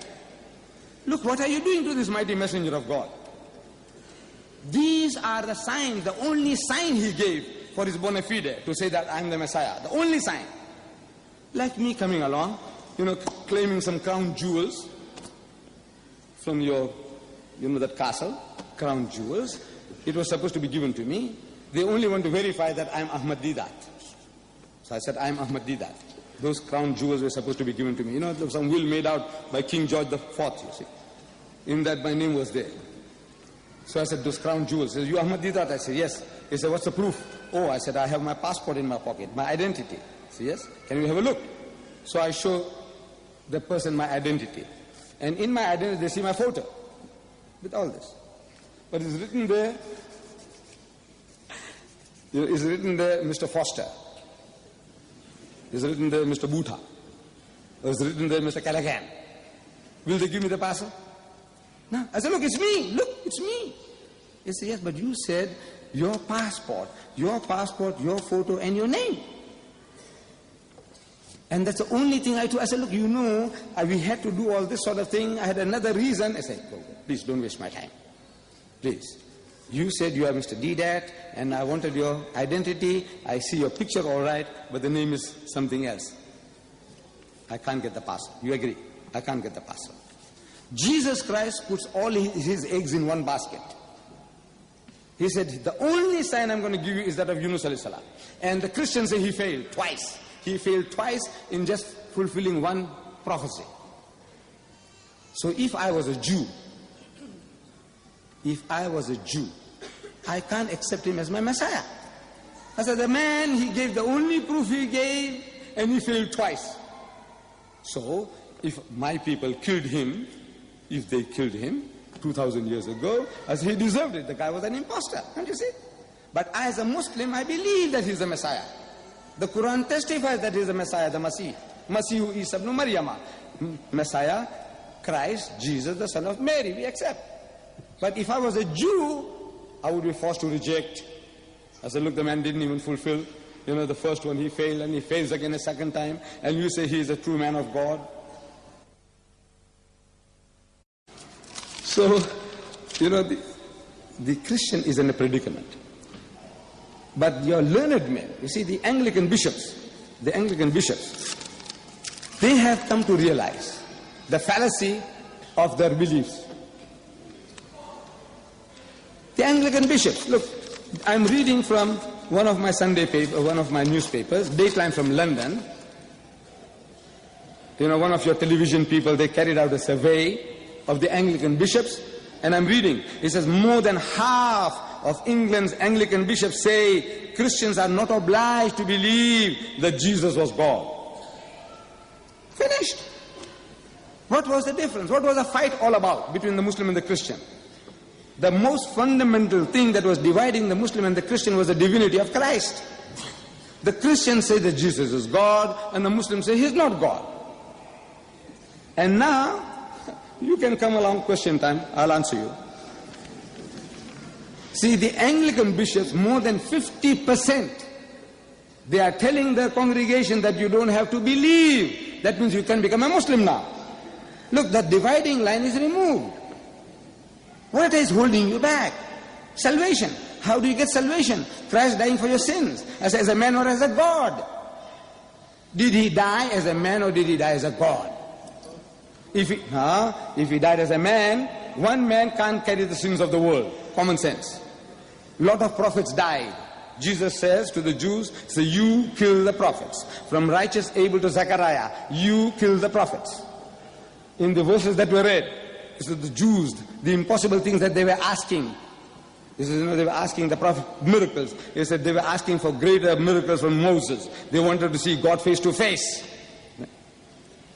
These Jews, now, more than 50% of the bishops, paid servants of the Anglican Church, they are telling their congregation, Jesus, you don't have to believe. If you don't have to believe, he says, join hands with us. That's what we're trying to tell you for 1400 years. We were telling you, lakat kafar Allah.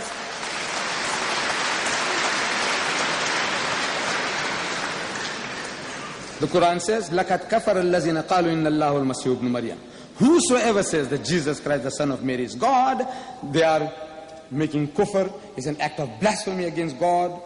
So waqal al-Masih, but Christ said, Ya Bani Israel, O children of Israel, la'budullah, worship Allah, Rabbi wa Rabbukum, who is my Lord and your Lord. Innahu man yushrik billah, whoever will associate anyone with Allah, faqad harram Allah lil jannah, Allah will make Jannat haram for them, wa ma'wahu an-nar, and the fire of hell will be the dwelling place, wa ma liz-zalimin min ansar.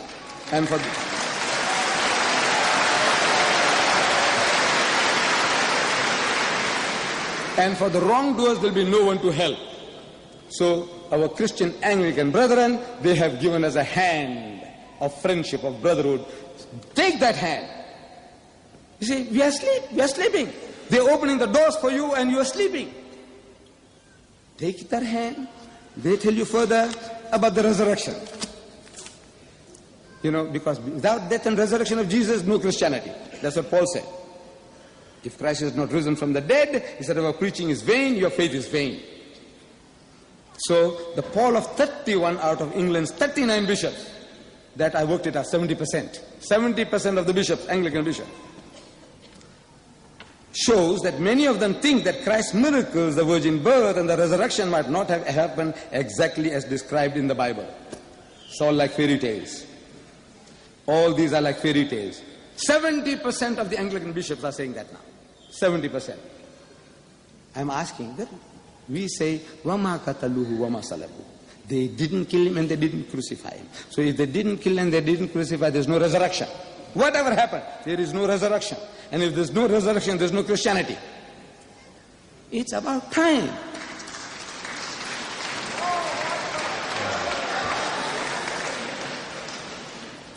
My dear brothers and sisters, let me, as time is running out fast, let me end with another example from the Bible.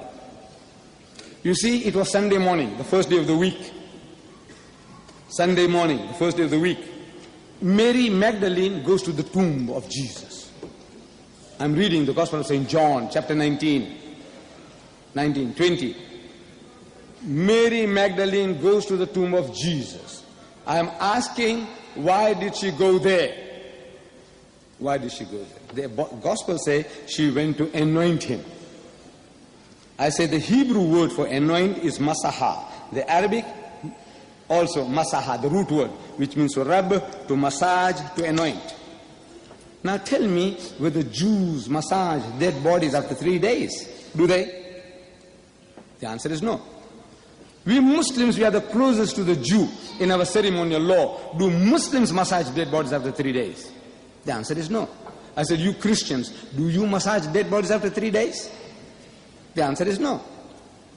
Then I said, why would this woman want to go and massage a dead, rotting body after 3 days?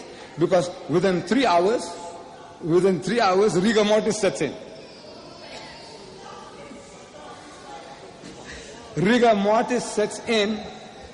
Oh, See, brothers in Islam, I don't like anybody to respond. No response at all. Would you please keep quiet? Please. I know it hurts. No, I know it hurts. You see, because the foundation, the ground is being taken away from under your feet.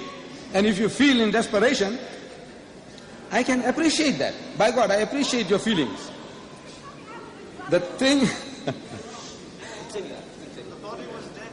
Sunday morning, Mary Magdalene goes to the tomb.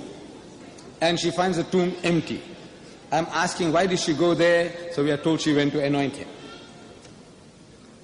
When she finds the tomb empty, she starts to cry. It's a disappointment. She expected to find Jesus there. So she starts to cry. She sees the empty tomb and the winding sheets inside and the stone removed. So Jesus was watching her from wherever he was. Not from heaven, but from this earth. You see, this tomb was a privately owned property belonging to Joseph of Arimathea, a very rich, influential disciple of Jesus, who had carved out of a rock a big roomy chamber, which Jim Bishop, one of your authorities, describes as 5 feet wide by 7 feet high by 15 feet deep, with a ledge or ledges inside. Around this tomb was the man's vegetable garden. Now don't tell me that this Jew was so generous, he was planting vegetables 5 miles out of Jerusalem for other people's sheep and gay goats to graze upon. Surely he must have got his gardener's quarters, and perhaps his country home, where he went for the weekend with his family. Jesus is there. He sees this woman, he knows who she is, and he knows why she is there. So he walks up to her and he finds her crying. So he says, "Woman, why weepest thou? Whom seekest thou?" Why are you crying for? Who are you looking for? I'm asking, why does he ask such a silly question?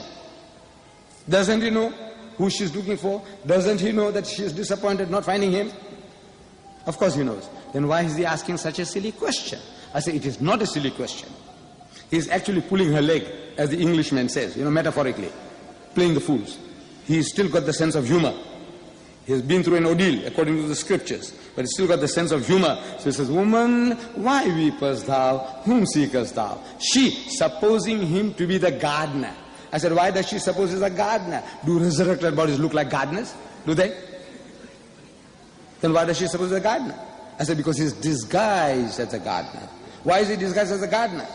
I say, because he's afraid of the Jews. Why is he afraid of the Jews? Because I say he didn't die and he didn't conquer death. Because if he had died and if he had conquered death, there's no need to be afraid anymore. Why not? Because the resurrected bodies can't die twice. Who says so? I said the Bible. What does it say? It says it is ordained unto all men once to die, and after that the judgment. You can't die twice. So she, supposing him to be the gardener, says, Sir, if you have taken him hence, tell me, where have you laid him? To rest, to relax, to recuperate, so that I might take him away. One woman carrying away a corpse. Can you imagine? A frail Jewess, like a super American woman, the superwoman type of woman, carrying him like a bundle of straw and take him where? Bury him. I said, who dug the grave? If there was a grave, carrying is one thing, but burying means she just has to dump him in a hole. Does it make sense? No. So she's supposing him to the gardener, says, Sir, if you have taken him hence, tell me, where have you laid him? To rest, to relax, to recuperate, so that I might take him away. The joke has gone too far.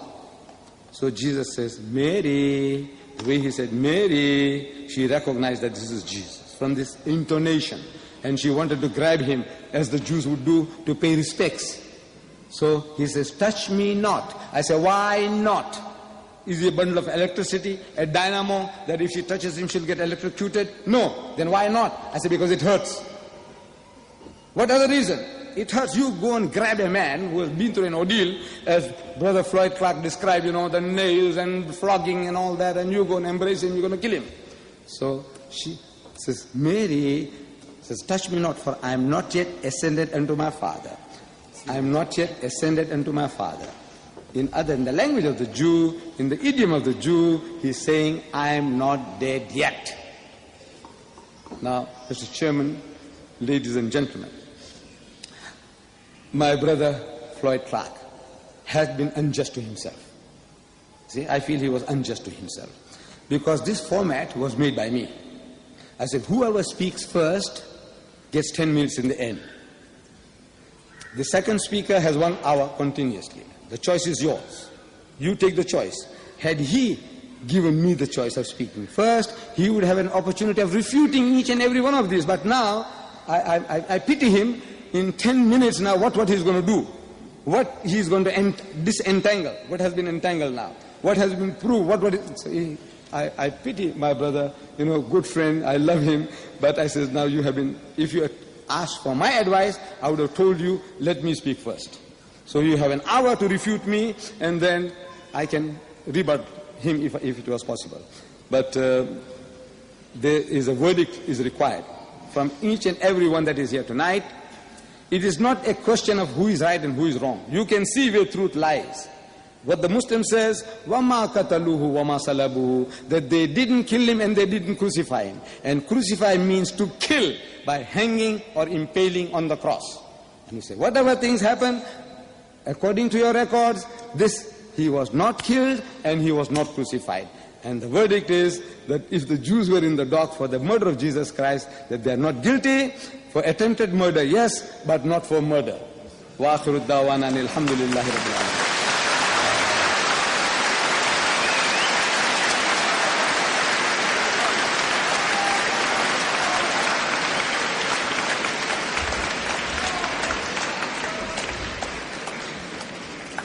alamin. Before I introduce Professor Floyd again for the 10 minutes, I'd like to make an appeal for both Muslim and Christian audience and say this. It may be useful and important to think, it may be useful to interact or have information or intellectual thinking, but it is just as important to manifest the noble and lofty teaching of both Christ and Muhammad, peace be upon them, in our own behaviors. So I would ask the Muslim audience never to interrupt Professor Floyd or inject anything from the floor as he presented his full piece in the beginning. And I would ask my Christian brethren to observe the same also during the question and answer period. Thank you. Professor Floyd.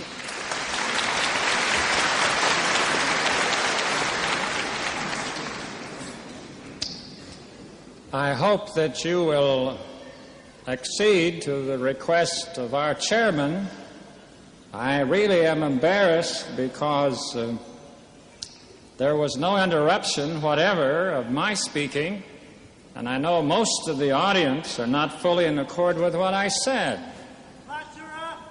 And I hope that you will give to Mr. Deedat the courtesy that you gave to me. As Brother Deedat was sharing with us his study of the Scriptures, I'm delighted that he's studying 1 Corinthians 15, just praying that the light one day will break. There are 3 or 4 points. Now, I'm not here to debate. Mr. Deedat invited me to this program, and I was concurring with him. We're not here to do battle with one another, but this was his request. He said, we want to talk about the Bible. You do the best you can do, I'll do the best we can do, and then we'll leave it to God as to what happens. I believe that a wise choice. I appreciate the courtesy extended. I would invite my friend to further study. First of all, in the matter of reference to Mary touching Jesus, Brother Ahmed, you need to check back with your Greek. The word hapto, the word to touch used in that text, has one meaning in the active voice and another meaning in the middle. In the active, it means to touch, as Brother Ahmed was talking about. But in the middle, it means to cling. And it is used in 1 Corinthians 7 of the embrace of people in a marriage relationship. Mary had grabbed him around the knees and was clinging to him to keep him. And Jesus said, you do not cling to me. I have not yet ascended unto my Father. I am fully in accord with all that Brother Ahmed said about Jesus coming back alive from the dead. Everything he says is true. Jesus was alive in the body, and manifest being alive in the body in all of his appearances following the crucifixion. But what Brother Ahmed still does not understand is that when Jesus said flesh and bones, he did not say flesh and blood. He gave his blood when he died upon the cross, and he did not miraculously receive it back.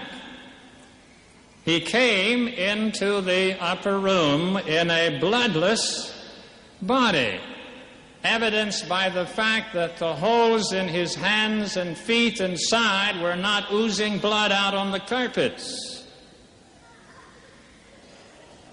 In the distinction between the alive and the resurrection, Brother Ahmed needs to study further this point. Jesus said that he would lay down his life, he would take it again, and he would do it, and he would come back and be with him, which he did. But 40 days afterwards, he ascended, leaving the physical body behind and ascending in the resurrected body. In Jesus' case, occurring 40 days after the crucifixion. And in his words to Mary, as quoted by Ahmed, I have not yet ascended. In the discussions which we have had about the sign of Jonah, Ahmed needs to look further into the text also. When Jesus said, as Jonah was 3 days and 3 nights in the earth, the Greek word is there hosper, as indeed. It does not express a comparison of identical nature. It is comparing some loose sense of comparison. Had the author intended an exact relationship, he would have needed to use hos autos or some such conjunctive adverb. As to the 3 days and 3 nights, Christendom did not celebrate Good Friday for more than 300 years after the coming of Christ, when many traditions crept in that were foreign to the New Testament. The New Testament teaches that there were 2 Sabbaths, a high Sabbath and a Sabbath a week co-joining, and that Jesus was crucified then on Thursday, not Friday, and his body lay in the tomb over the 2 days of the Sabbath. Again, I want to thank you for your wonderful courtesy. God bless you, everyone. Thank you.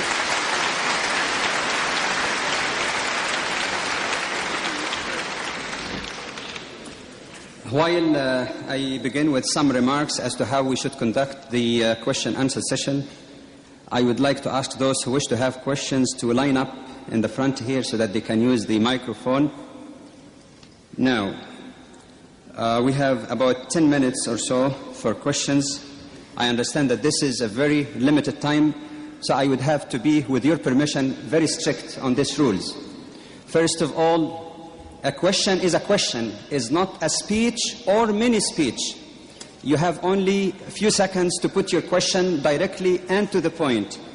Number 2, if any of the audience have more than one question, ask only one so as to give a chance to other brethren, and get back to in the queue. You may have a chance if there is time allowed.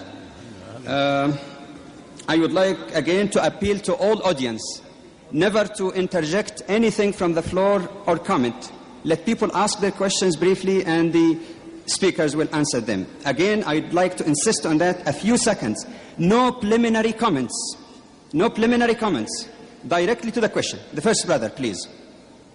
I'd like to ask both speakers why they didn't mention the fact that there are 49 references to crucifixion in the New Bible, and to the word raised or resurrection in Arabic qama.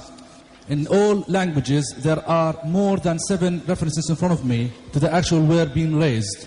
And why they didn't refer both of them to the fact that external evidences in history has spoken about the actual crucifixion of Christ by the Roman authorities. Thank you. Would any of the speakers wish to answer first?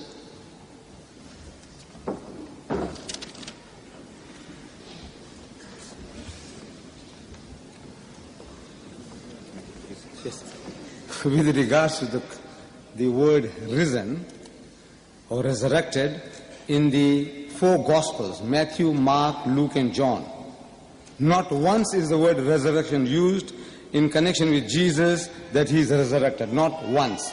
In the 4 Gospels, there is not a single reference. Thank you, Mr. Deedat. No interjection. Please get back in the line and you may have a chance if there is... We have to give... Just a minute, please. We have to look at behind you and see how many people are waiting. Please give a chance to others. Would Professor Floyd wish to comment on that? Briefly also, please. Please. No, Ya Akhi, you're not the chairman of the meeting. I will tell him. So please, keep quiet. You wait until Professor Floyd answers. No, go ahead.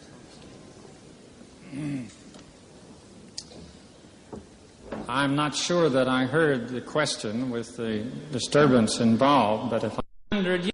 The question is, then it goes on to say, then some of the bystanders hearing this said, what is this man saying? Is he meaning Elijah? That means the Jews did not understand what Eli meant. Again, I have to warn you before cutting you off. What is the question? Put your question directly in one sentence. Okay. What is the question? The question is, my proposition is Eli does not mean my God. Eli is a name, because I've asked synagogues and I've asked several professors of Hebrew, and they say Eli can be a name of a person. Okay, Professor Clark. My understanding is he said Eli, and Eli doesn't necessarily mean my God.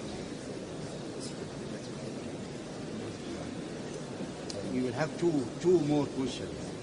Only 2 more questions. Again, I think the question is difficult in this context to answer.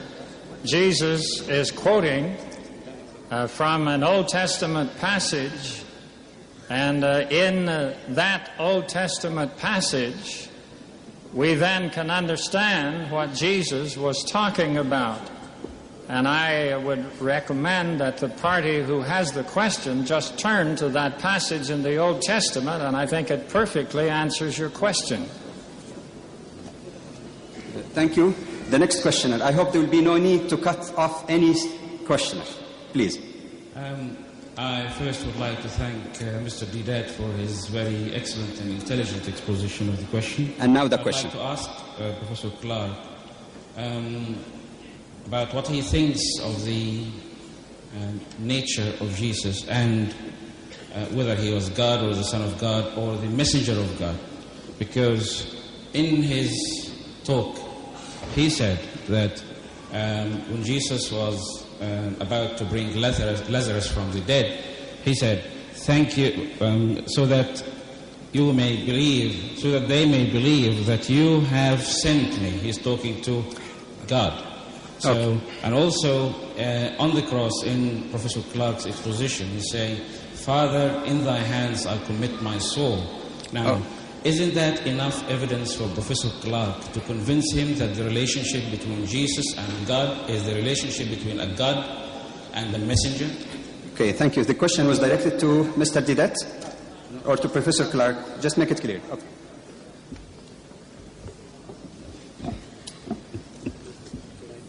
Jesus, when he said, "Father, into thy hands I commend my spirit," he was speaking in the spirit of all that he had done through a long time ministry, in which he said he did nothing except what he saw his Father do, that the words he spoke were not his own, but the words he heard his Father speak, and he claimed only to be relating to God as his Father. Okay. Thank you. We're really running out of time. We might allow 2 or 3 questions more. The first one. In 1974-75 on television, Professor Anderson, who ironically taught Mohammedan law in the Council of Legal Education, London, and University of London, called Muslims... brother, would you please put your question directly? It is. Yeah. And pagan, because they did not believe in Trinity. May I ask Dr. Floyd, what is his view about Muslims, as they do not believe and recognise Trinity, as well as the crucifixion of Prophet Jesus?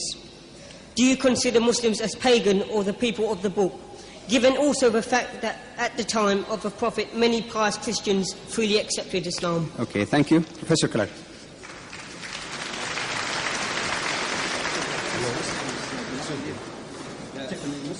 When a Muslim doesn't believe in Trinity and the crucifixion, in view of the rejection of this notion.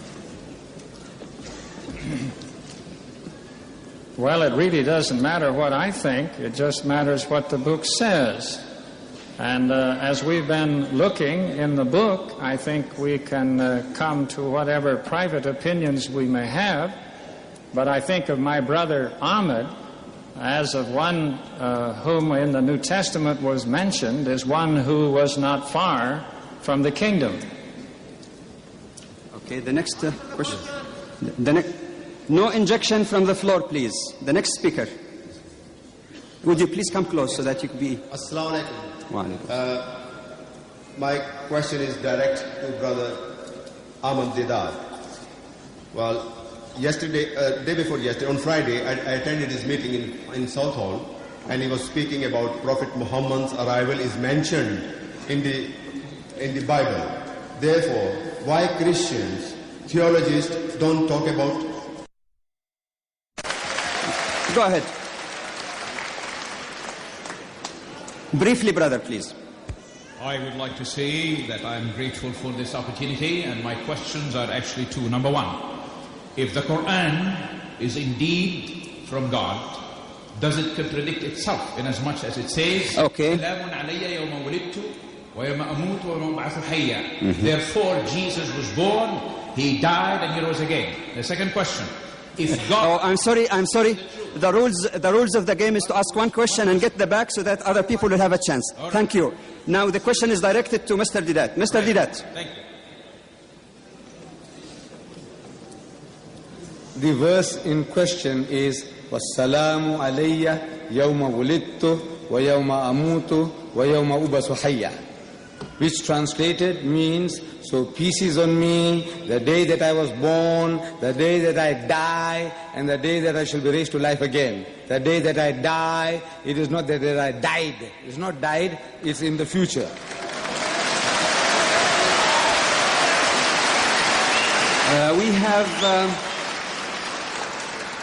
We have time for a maximum of 2 or 3 questions at most, because there is a few minutes at the end for concluding remark. The next question, please. If we admit, Can you get close to the mic, please? if we admit that Jesus died to expiate sin, what was the curse handed to Adam for committing sin? Is it not that women would bring food with pain and men would have to work for the bread? And is that finished in the story? Does the crucifixion help it? The next question I would like No next question. No next question. Thank you. Professor Floyd, Clark, have you got the question? Sorry, but I have one Sorry, question. we have to respect the rules. The question of the brother. Only one question, please. I have one question. No second question. Please get in the back if there is a chance. Thank you. Please keep the quiet. Keep the order. Keep the order, please.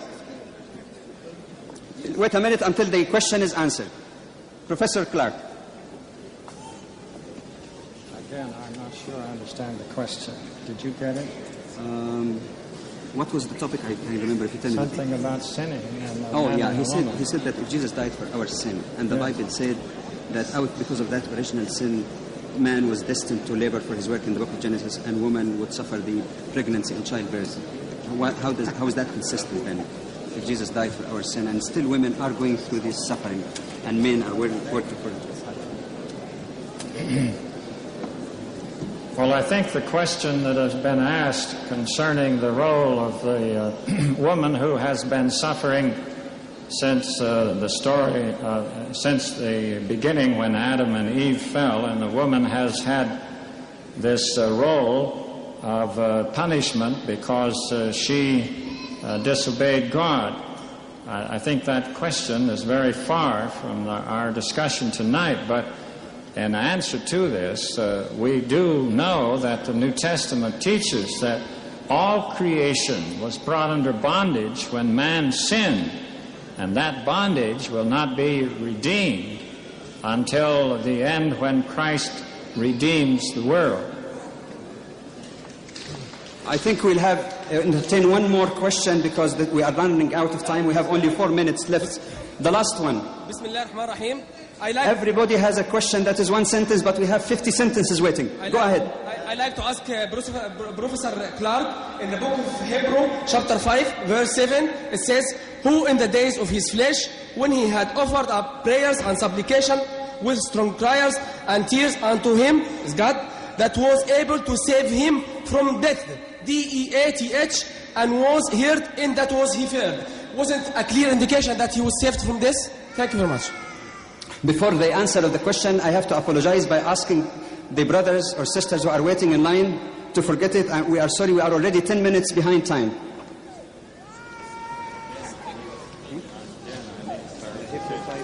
Did you get maybe?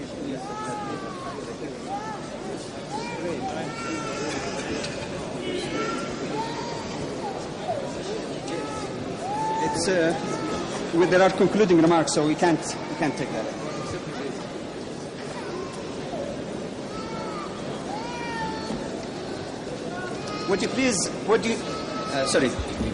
Could I ask those brothers who are standing here to please be seated? There is no more time.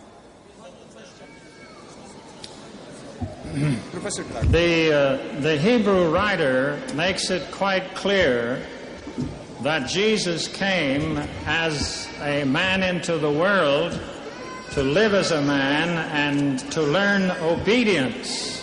And though he was God's prophet in the world and God's son, yet there were things that he had to do common to man, and that he had to learn what it means as a man to have to obey. And in the midst of that, God heard him because of his faithfulness in a human flesh as he was laboring with the temptations and the tortures and hatred that he received in the world. And God, of course, heard him because he was faithful in everything which he did. Thank you. We come now to some concluding remarks and announcements. Would you please allow me to continue? Thank you. Tonight we have already heard two very prominent, very sincere speakers. I know it is July, but when you add the heat of July to the heat generated in this hall, it might get a little bit too much. However, I feel that I am echoing the feeling of the great majority of those who are present, that it is indeed quite useful and beneficial for both Muslims and Christians to get together and to try to understand each other. Muslims and Christians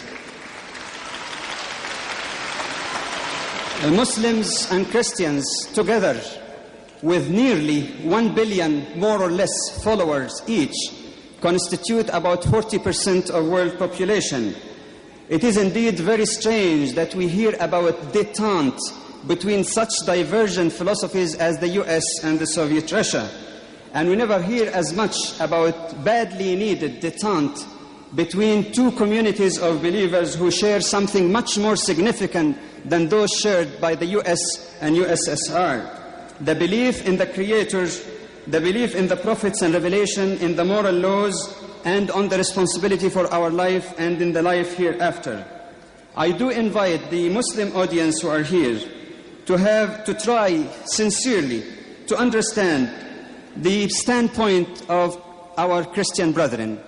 They are free, of course, to read the Quran and see what the Quran, the word of Allah, in their belief say about Jesus, but they must also try to understand Christianity from the standpoint and the way Christians understand it. But I'd like also to invite the Christian brothers and sisters sitting with us here to also have a sincere attempt to understand the teachings of Islam from its pristine sources. One scholar once commented that until relatively recently, 95% of the books written about Islam has been written by non-Muslims, mostly missionary or Orientalists. And he's a good friend of mine, Reverend Harry Ahmed. When he quoted this, he addressed the Christian audience and said, what is your feeling as a Christian if 95% of the books written about Christianity are written by Muslims? As such, I hope that the least that can be done would be to refer to the Quran, which is the revelation the Muslim believe is to be the word of God. In fact, can you get me a copy of the Quran? I was told that outside here in the souvenir shop, there are copies available of the translation of the meaning of the Quran by Yusuf Ali. It is, the brother will show it to you, and I understand it is available for us. Also, a notice that the tour of Mr. Deedat will continue until the end of July, so you may inquire about further functions if you wish. Also, there is an announcement I was requested to make on behalf of Dr. Clark, that those who wish to discuss with him, understand Muslims or non-Muslims, who wish to ask him questions or queries should contact him after the presentation. On Monday, July the 8th, there is another function on Christ in Islam at 7 or 1 p.m. At 7 p.m. in Southampton in the Civic Center. And there's also additional information for those who wish to obtain them. Dr. Badawi, you don't mention where the venue of the Dr. Clark. You can meet Dr. Clark. No. The venue for Dr. Clark, those who wish to meet with him, they can meet in the lower level in the West Arena room below entrance number 1. I wonder if there's any other announcement so that we can conclude. There is tea and coffee. There is tea and coffee so that you can cool down a little bit. And in conclusion, any other announcements? This video, it can be by direct. There are also some videotapes of Mr. Deedat's presentations and dialogues which are available, so you can inquire from the organizers after the meeting. Again, I would like to apologize for the brothers whom I cut off, even though I didn't want to do it. I apologize to all of you. If there is any error, I seek forgiveness of Allah for that. And I thank you most earnestly, as well as our honored speakers, for your patience. Thank you very much. Address.